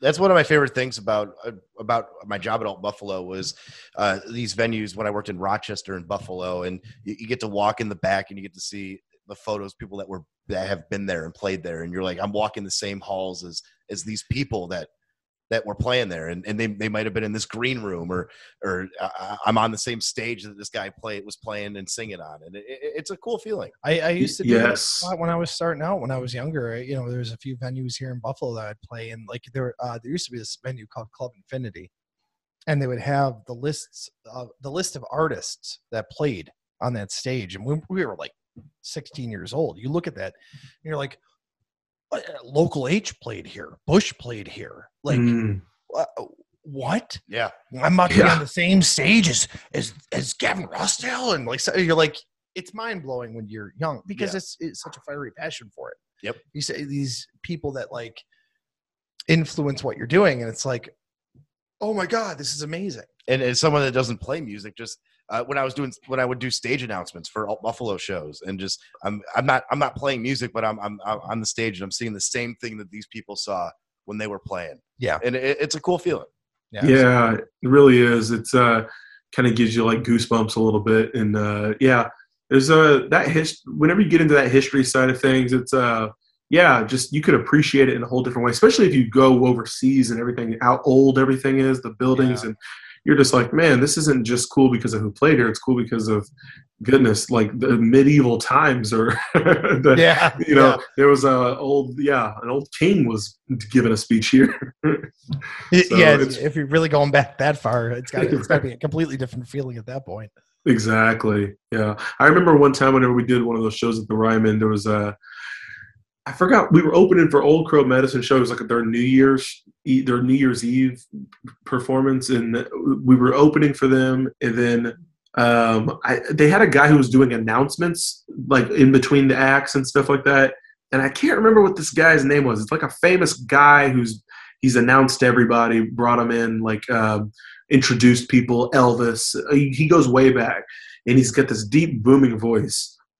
And I remember he came up to the green room and he was like, hey, is this the Madisen and Ruth? And we're like, oh, hey, we're here. And he comes up and he's like, hey, you going to play some original songs tonight? And I said, oh, yeah, man, I'm going to play most, I think, originals and maybe one cover, but mostly originals. And he goes, oh, boy, that's good.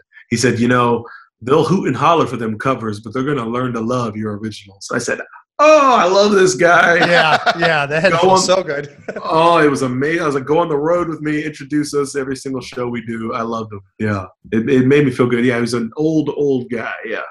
So to kind of maybe follow, I'm sure you've been asked this before, but to follow a cliche question with maybe another cliche. So, you played Letterman. Yeah. I guess I'm asking purely from another musician's standpoint, how the hell did that feel? Like what was the feeling going into that? Like from the point of like learning, like I'm about to play David Letterman to just doing it. It was pretty wild because, so like my mom and we had played, it was in LA. It was this thing called the Grammy Luncheon. I guess they do like a luncheon where people, like, I guess maybe all the people who vote in for the Grammys or whatever have like this lunch thing beforehand. And so they have all these different artists play beforehand. So that was crazy. I thought that was like the crazy thing. And it was all sorts of people backstage. Fall Out Boy was there. It was so random. It was like my mom and I played, then Fall Out Boy went on stage. It was like, sweet. I was like, yeah, who booked this? And we went out there, we played, and I guess somebody from that crowd saw that performance and then said, hey, get those guys over on Letterman. So whenever we were done with all that in LA, we take the flight back to Kansas City. We're in Kansas City, I want to say for less than 24 hours. And they're like, hey, guess what? You got to do Letterman. And they want you to do it like the day after tomorrow. Or I was like, or no, I think it was like, yeah, maybe the day after tomorrow. And so we had to get right back up in the air, go to New York now, and then go do and it was all happening so quick. And our hometown radio station they wanted to do a live interview in what's the little deli, the guy that he works with, Letterman. Do you guys know that guy? Rupert. Oh yeah. I can picture it. I can't remember the deli, but I can picture it. I think the guy's name's Rupert, who like runs that deli. We went into that deli, and it was all of this like, Madisen, you and Ruth about to go on. How does it feel? Kansas City's behind you. They're telling us all this stuff, and I was like, dang, I wasn't really nervous, but I'm kind of getting a little bit rattled because you just felt like the weight of Kansas City was like watching. I guess like anytime somebody from, Kansas City's pretty small, and you're gonna notice when something like this happens. Yeah. So yeah, man, it was crazy. It was rattling. It was right after the Super Bowl. So Bill Belichick was on that day. So he was kind of floating around. And then, and yeah, I don't know. Like once we started playing, everything disappears. And that's really kind of that's kind of how you do every show. You just kind of play the way you would at your house, because that in that moment, my mom was right. She's the only person that exists in my brain in that moment. So I'm just kind of like, hey, I'm playing with her. Let's just kind of feed off each other, do what we always do. And I keep saying this: if you fail and it goes terrible, so what? What's the worst that can happen? You die and you die. Someday you'll die. Who cares, right? Yeah. Who you gave it a shot? The bands that are perfection, like when they play live and you can tell when someone messes up and they get frustrated, and it kind of ruins the whole vibe of the show a little bit. Yep. Right. You're never, unless you're a band that's been playing together for 30, 40 years, and it's just muscle memory at this point. You're never going to play anything perfect, and you're going to mess up, and just rock with it. No one's there to hear you do it perfect. They're there to see a show. We're people. We're all people, and we're going to screw up. We're going to sing the wrong lyric to a song that you wrote. We're going to say the wrong thing that we've said a billion times in our life already. It's just and whenever you see those little mistakes or whatever, it's a human reminder. It's those little reminders of like, oh yeah, we're human, and I think we all kind of love them, and not only that, we also love whenever you see people do it a little differently than how they heard it on the record. Like I remember. I really love that band of Skulls. You guys remember Band of Skulls? I love that band, you know. I liked them until they lost their drummer and they changed up their sound a little bit.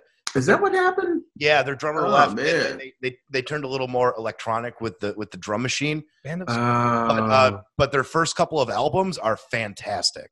Yes, completely. Wait, so they do it just as a duo with the drum machine? Yes, it's just the two now. It used to be a 3-piece. It's like the Kills now. Yeah, that's a bummer. But even as a trio, for them to make that type of sound out of just those three folks. But I saw them when they did that song. I wanna see you in the morning. You know that. Oh yeah. Whenever they were going to do that, whenever they were going to do that song. They carried out the intro for a long time, and it just felt like such a human moment. We all knew what was happening. We knew the song that was coming, and I saw them do that live, and I just remember thinking, like, man, this is why people don't want perfection. They don't want exactly what that record does. Yeah. And to pivot to talking about Buffalo a little bit, you've played. You and your mom had a pretty good relationship with All Buffalo through, I believe, Nick. And you played here quite a bit, and you got a lot of fans here in Buffalo. You played one-off shows for us. You did our festival for us. You would be here not even on an Alt Buffalo show, just on tour that we would pick up and talk about and stuff like that. And speaking of intros, one of my favorite things, I forget where the show was. It was this big auditorium type place, and you played this. I could be remembering this wrong because I was a little intoxicated. But when you played silent movies, you did this like extended intro for it a little bit. Yes, and you were and then you kind of built up, and then you finally hit that guitar riff, and I thought that was really awesome to hear live because it was like you were building up to a song that everyone knew, and then when that hit, everyone was like, "Oh, it's silent movies!" Like. Yes, I think that's awesome. I think it's great to do that too because it's it gives you also a little bit of a break while you're up there and you're playing. And I mean I tried to do that more, especially like just as we grew playing together, where I'm like, I just want to noodle and sit here and just kind of noodle in this. And this isn't a race. And they always, people want to make you almost feel like if you're going to go up there and perform and do a whole show, you kind of just have to get to it. And to some degree you do. You don't want to have too much of a space. But if you sit there, though, and you just kind of noodle around a song, it's like remember to relax. And also it's like remember to enjoy that moment. Enjoy the fact that people came to see you. Enjoy the fact that you're doing something you love and that you can share it. And hopefully they can take something away from it. But when you sit there and just noodle like on a song like that, it's there's no better feeling. It's like you're about to go into it, but you know what? Let's hang out for a while before we do it. It's so much fun. Yeah, I really enjoy that. I know that you play so many shows, and I hate asking these questions, but we do want to talk about Buffalo. A little Then bit. why do you ask him, Phil? I'm just kidding. Yeah, Phil. These cliche questions. All right, listen. We're gonna go on. We're here. Ready? We're not. No more cliche questions, Madison. No. If you could take a peanut butter sandwich and add any food to it, just random food, whether it tastes like shit or not, what would it be? Salad with olive oil. Now that's a question, Phil. Salad, olive oil, a little bit of garlic, and dude, he gives me this look at some point during every podcast. I hate you. Shut up. And I love it. It's not a successful podcast unless I piss Phil off. Oh man, my mom gives me a look on the podcast all the time, and I always tell her, I'm like, they can't see that. They're listening. I'm like, they're listening. Talk. Yeah. I'm trying terribly to do a segue, Mike. Okay, sorry. Segue. Buffalo segue. Let's do it. When you played Buffalo, I was at I think every show you've done in Buffalo, and when you played either the small venues or festivals, people always were there and they loved it, and I'm wondering if Buffalo was always a place that when you saw that you were going to be there on tour, if that was one of those places that you're like, oh sweet, we're going to Buffalo, or it's like, oh fuck, we're going to Buffalo. The latter for sure. No. Hell yeah. No. I always love, dude. I love Buffalo. I love any time that they say that we're going there, because you guys always give us so much love. I love hanging out with Nick. I love all of you guys there. Just like you guys, you promote, and I can tell you guys really enjoy the stuff, and you guys have given us all these doorways and nice radio moments and cool opportunities, and dude, it's fun, and we always hang out afterwards. Yeah, and I feel like Buffalo and Kansas City are very similar. Yes, where people know of Buffalo and they know of Kansas City, but they're not New York, they're not LA, they're not these huge Chicago, cities. LA. Exactly. Yeah. They're these places that people know them because they have professional sports teams, and if they didn't, they're probably very obscure. Yes, exactly. So I feel like Buffalo and Kansas City are very similar to each other in that way. And in Kansas City, you have your barbecue, and Buffalo has chicken wings, and yes, and it's a very similar vibe, I feel like, between the two.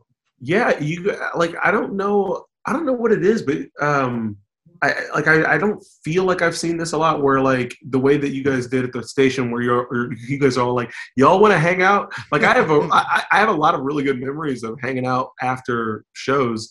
3 that come to right off the top of my head, and all of them involve wings. I think. But Swanee House. Yeah, I think whenever I did, kerfuffle out there, like right after we had played, it was so much fun, and then we like hopped into the into like the trailer there, and there was like wings everywhere in the trailer, and I had no idea where they came from, and I didn't ask questions. I just started eating. I could have been eating, Violent Femmes wings from, and that was the other memory, was that we actually went to, you guys, is it Anchor Bar, or a bar you guys said is one of the oldest bars, I guess? Swanee House. There's Swanee House, and there's Anchor Bar too. I was going to bring this up. I remember after the show, we were walking, and you and I were both very intoxicated, but we were talking. Wait, you and I were? I guarantee you I wasn't. Because I promise you I remember every single thing. Okay, well then I was, and I completely embarrassed myself probably. I remember you held yourself together real well. But we were walking to Swanee House, and then we got there, and we got a huge plate of wings, and it was awesome. And that was the thing we always did after kerfuffle, was we went to Swanee House. Yes. And how great was that, And guy from the Violent Femmes came over and said, "Were you that other one that was up on stage?" And I was like, "Yeah, that was me." And he said, "Okay, can I sit with you guys and talk for a while?" And we just ended up talking music. That's awesome. It was nuts. They're the drummer for the Violent Femmes. I was like, man, my sister made me listen to these guys. When Nick told me that the Violent Femmes were playing, I was like, I'm sorry, what? Yeah. I was a huge Violent Femmes fan, and I didn't know that would be something that people would, because everyone only knows Blister in the Sun. Yes. But there's so many great Violent Femmes songs, and seeing them live and just seeing how quirky they were, and the drummers playing a fucking UFO grill with all these attachments hooked up to it. Right. And it was something that I was proud Buffalo got to see. And that was the thing with Kerfuffle was we always had the bands that we would play in the air, like the bands that had dropped an album or had a hot single out or were friends of the station, like you guys. And we would always have those bands like Cake, Violent Femmes, like those old school. Cake was sweet. Cake was awesome. And I was pissed off that I was dragged away from Cake at Kerfuffle. That's a whole nother story, but I'm just I don't jumping back in here. I don't like getting dragged away from Cake in any fashion. But I love Cake. Do you prefer to bounce off that? Do you prefer to play a solo show or do you like the festival atmosphere? Oh boy. Well, the festival atmosphere has its moments where it can be really fun. But as far as like the perform, like I love the festival for everything but the performance. I think like the performance actually can be fun if you're playing to a bunch of people and they're really into it and it's a giant crowd. That can be really fun. But for the most part, I think what I think works the best for the type of music that we play is we have to be able to bring things down and intimate and quiet, and we don't want it to just be like, all right, let's not let anybody go to sleep. So, that's not as fun for us. I think we like to be able to do, like you said, at the very beginning of silent movies, just kind of pluck away or just do a Dreams acoustic of Dreams and no band, no drums, nothing. And just, it's hard to do that at a festival. They're like, you're going to play that on stage? Geez. Yeah. Like, so you played Bonnaroo, right? Yeah. Okay. So was it really kind of hard to do that at Bonnaroo? Just kind of like noodle around? Because I know it's a huge festival. So right. Was it kind of hard to kind of bring people in at Bonnaroo, do you feel? Yeah, but that was because it was so hot that day, particularly that nobody came in. They all were out under like a tree. Like everybody was like, there was hardly anybody, like there was just a few people that were there, but they said, I don't know if this was like some weird record heat. I don't know, but it was crazy. And there was a couple people back there in the shade. There was some people kind of standing, but most people got out. And so we were just like, and we were just dying up there. So, I mean, it was fun, but it wasn't as packed as it could have been. And a lot of people were just kind of, and I thought for many performers who went up that day, just people were not getting close to that stage. Yeah. So it's hard to draw in on that kind of way, but you definitely want to, I like to play the intimate spots though. Yeah. Yeah. Were there, now you played Buffalo, I believe, Phil, you said 3 times? I had to be more than that. There was the show at the theater I was talking about. I know you played Kerfuffle. And Riviera? I know you did an acoustic set for us at Babeville before a show. Oh, it's Babeville's great. There once. So it might have been. Then we did the Bruise on the Bruise. So it was 4. So Bruise on the Water as well. Yes, yeah. And Bruise on the Water was my favorite event. I love that event. Oh, sweet, man. that was the rainstorm. Yes. That was a straight up lightning storm. And that was crazy. That was the same night that we went back to Nick's and we were hanging around the bonfire. Was that because he lived right around the corner from there? Oh, yeah. Great time, man. Yeah. I'm that was he's been here 4 times. I've missed him every time. I'll be at the next one. Yeah, please. I mean, it was insane with that lightning because they were like, should we unplug? Where it's getting to the moment of being dangerous. We kept going, man. We went for quite a while. So I don't know if we ever did unplug. I think we finally did. I think it got to a point where you did for a while and then you went back on. Yeah. But I do remember that show because we were shooting shots of Jameson backstage with you. Oh yeah. Well, Michter's wasn't Michter's whiskey there as well? Do you guys? Yes. I'm a huge whiskey fan, and it doesn't take much to make me happy. Yeah. That Michter's was good. Yeah, you guys treat us really good when we go there. It's always a fun time. We appreciate that. Which was kind of a bummer when Alt Buffalo ended because we the thing with Alt Buffalo was we had a real great connection with the people here, which not a lot of radio stations do, because a lot of them are just super corporate and they're just pumping out stuff. And we had a real good connection with the listeners. We had people loved Kerfuffle. They loved the Kerfuffle before Christmas. They when Alt Buffalo folded as it was, people that I had never heard of were reaching out to me on Twitter like, "Oh, I loved your show. I loved what you guys did on Alt Buffalo." And like it sucks, and that was really awesome to me. And it sucks that when you guys come back, you're not going to have that. Even if Alt Buffalo does sponsor the show, it's not the same Alt Buffalo. Right. So you're not going to have that connection with the station, and then with the station, you're not going to have that connection with the listeners as well. Which which I feel like is a bummer here, because Alt Buffalo introduced a lot of people in Buffalo to music they probably would have never listened to.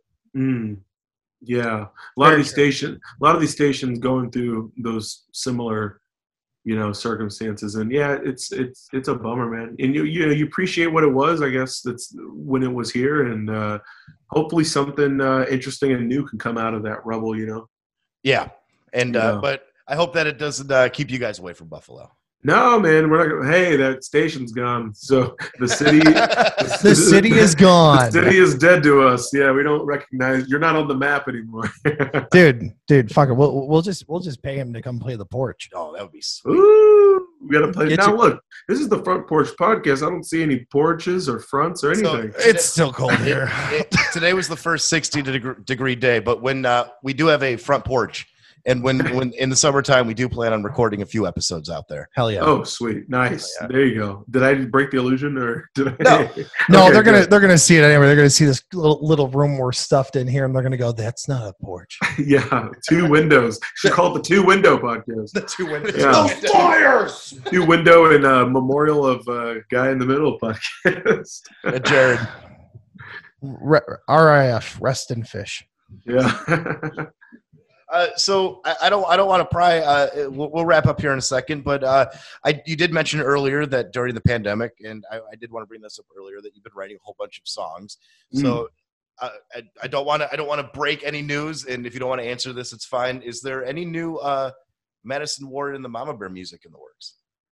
Well, I don't know. There could be possible recordings, but I don't want to commit to anything like that. But I wouldn't say that the conversation's not off the table. It's definitely, I'll put it to you this way: if we start recording something, it'll probably happen soon. But if we don't, we don't. But if it does happen, it'll probably be sooner than later. So there's definitely lots of songs written through the pandemic. It's not just quarantunes. It's lots of stuff. Blonde Bryce, who I hang out with here at his house, this is his cat. So I'm not a cat guy. So this is a lot of love right now you're witnessing. But yeah, a lot of songs, a lot of stuff that's fun to write throughout this whole time. Did you guys find you were really creative during this whole pandemic? Just kind of. Yeah. This is actually before the pandemic, we were talking about doing this podcast, and when the pandemic hit, and we were talking about it even more, and then finally when Alt Buffalo folded, it kind of gave us the kick to finally let's fucking do it. Let's go for it and see what happens. And this is our 13th episode. Yeah. And we've got right now almost 60 followers on Spotify, which is nice for us. Doing 13 episodes when we didn't think anyone would care what we would have to say. Yeah, for us that's huge. And yes. We don't even care how many people we have. We just like to get we get to talk to people. We get to put out there our opinions, and if people want to listen, they listen. And yes, for me, I think it's a great creative thing, because when I was on Buffalo, I got to talk about. I mentioned this earlier. I got to talk about what I wanted to, but there's also the corporate shit that I had to mention every hour, and yes, I couldn't exactly. I only had one break per hour where I could talk about something I wanted to. And with this, I can get out all my opinions on something, and it's a long form thing, and it's really helped with creativity, because I'm not a musician. I don't play music. I enjoy music thoroughly. I'm a huge music fan, but I don't play music. So for me, this is my creative outlet. No. That's awesome. I love that. I love some of the things people created throughout this whole thing. I mean, even some of the the live performance stuff, which has been a little bit, weird. Like I played some shows social distant shows throughout the pandemic in some areas, and they're weird, but it's fun. It's like nothing is as weird as, so many musicians who have had to do this, they can complain about a social distance show, and I'm like, I guarantee you nothing is as weird as those first few shows you ever did when you started playing. Yeah. So it's like, this is just, you have to get your mind back into what you ever did the first time you ever played for people, Absolutely. And that's really what it feels like. I played all of 2 shows last year, and I was beyond thankful. I played a backyard, and I played this little like barn grill. And yes. that's a place I've never even played. Is a little like, maybe not in years at least, but just to get back up there and just play some originals, throw a couple covers in. I played for like 2.5 hours. I just did not want to stop. It was just amazing. I did that a couple times too, where I didn't want to stop, and I think I was maybe upsetting some people. Like I didn't want to quit playing. I just kept playing another. I was playing like every. Here's one thing I wrote once whenever. Yeah. This, and I did something called a door-to-door poor boy tour, where I asked people like if they wanted us to come and play like on their porch or backyard or whatever, let us know, reach out to us. So we had a bunch of people reach out, and we ended up doing like 5 shows in one day, where it was me, a drummer, and a guitarist with a portable PA, and we plugged up and we went over from place to place. We played on a fire escape. We played on a couple of different people's backyards, and it was all like little 40-minute shows just throughout the day. It was like 92-degree heat. It was amazing. Insane. Yeah, I loved it. So great. That's awesome. And I kind of wish that I was in Kansas City, because I would be like, fuck yes, come play on my porch. Dude, it was fun. It was a good time, and we get to get like really kind of like up close, not too close, but up close with these folks, who you could tell they were just like, man, we're just trying to get through this thing. And they've been, you can tell they've been together through the pandemic.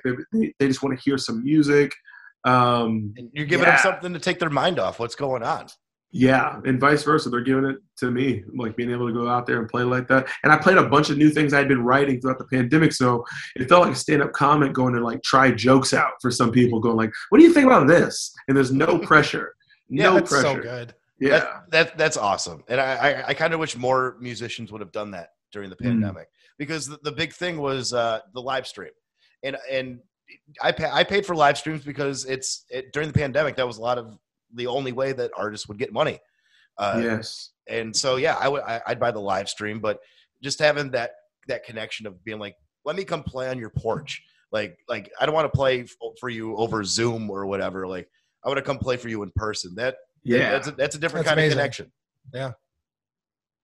I kind of had to say no to Zoom. Like a lot of people kept asking for the Zoom, and I was like, I can't do it. I did it. I think I did it maybe once or twice, but I was like, I can't do this. I just can't do it. It's just something I get, people need, whatever. But I honestly don't even think the person watching it is really enjoying it. I think they're kind of indulging it sometimes.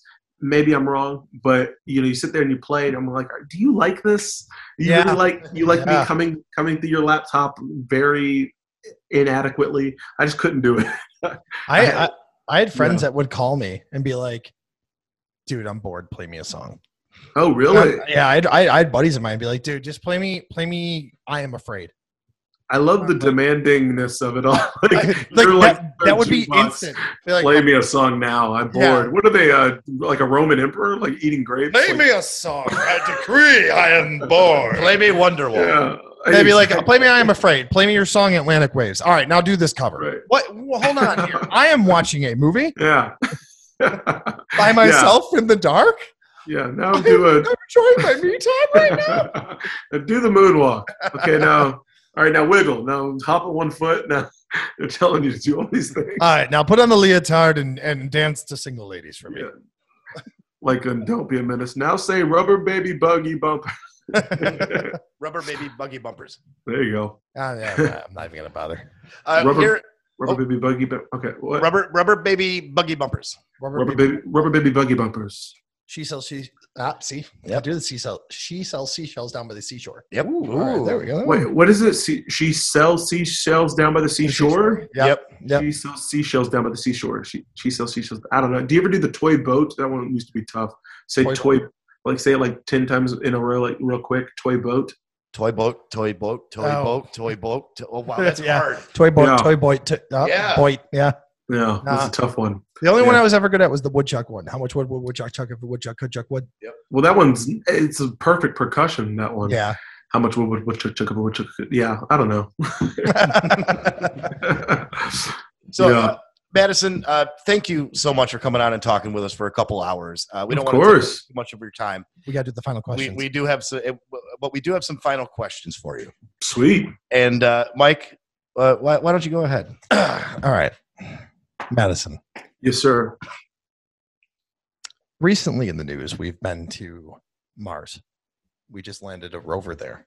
Mm-hmm. My question is, why have we not done that yet with the sun? With the sun? Well, I think we tried a few times. It's a deep question. We actually got pretty close a few times, real close. Well, actually the exact same distance every time we tried.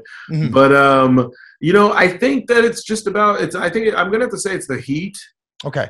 and probably a lot of the blazing fire stuff. And I think that if we're really going to try to crack this thing, we're going to have to somehow find a way to do it from the inside. Like a nuke?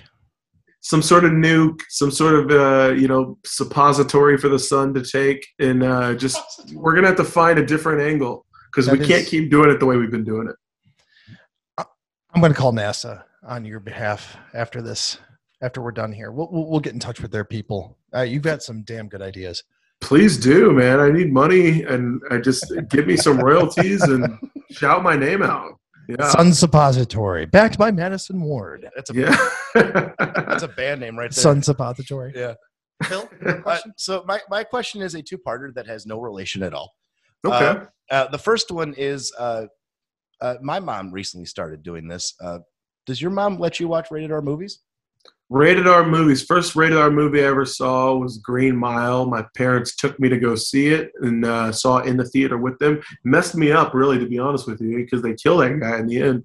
Rest in peace, Michael Clark Duncan, actually. But that movie, it jacked me up. And, for a while, though, I couldn't see the rated R movies. But they, actually, I think I always could at some point, now that I'm thinking about it. Because I remember I saw... You guys remember that movie American Werewolf in Paris? It was the really bad one. Yeah. I saw that in the theaters, and I was like, I think I was 9 or something. Whatever, I don't know. I shouldn't have seen that. The first one I saw with my parents was Deep Blue Sea, and I saw that with my parents too. Damn, Samuel L. Jackson fucking dying in the middle of the movie while giving this huge epic speech to rally the people was one of the funniest things I've seen in my life. And even as a 9-year-old, I was dying laughing. That's insane, man. I had it was an incredible scene. Whenever he jumps up, I remember I kept thinking he's standing awfully close to that giant hole in the ground for a movie about sharks eating people. But I remember I saw that with my dad and my brother. We loved it because it was just action movie, great. And then I get home. And my mom's like, "What? Did you go see a movie?" It's like, "Yeah, we saw Deep Blue Sea. It's a shark movie. Mom, you got to watch it." And she's like, "What? What is it?" I said, "It's about sharks. You got to see it. It's called Deep Blue Sea. It's crazy action. People die. It's fish eating people. You got to come watch it." She's like, "I don't want to see that, man." I said, "Mom, you got to see it." And then so she's like, she humored me. This is not a mama bear thing. She would never do this. She decided to go to the theater with me to see Deep Blue Sea. I'm seeing it now for a second time. Mama Bear's seen it for the first time. I've never seen someone more disinterested in a film in my entire life. She could not have cared less. She was looking at the watch. She was eating the popcorn. She was disowning me as her child. And sure enough, it was a big waste of time. And when I watched it with her, I was like, this movie's not as good as I remembered. Oh, that's good. And my final question is, you don't have to answer it. It might be a little much, but do you pee in the shower? Oh yeah, you gotta let it go, man. I mean, because sometimes you gotta. Yeah, I don't know. Maybe I do. I don't think. I don't think I do. My first instinct is to say yes, but I don't know. Pee in the shower. I don't know. You don't want to get that stuff near the feet though, because That's true. you know.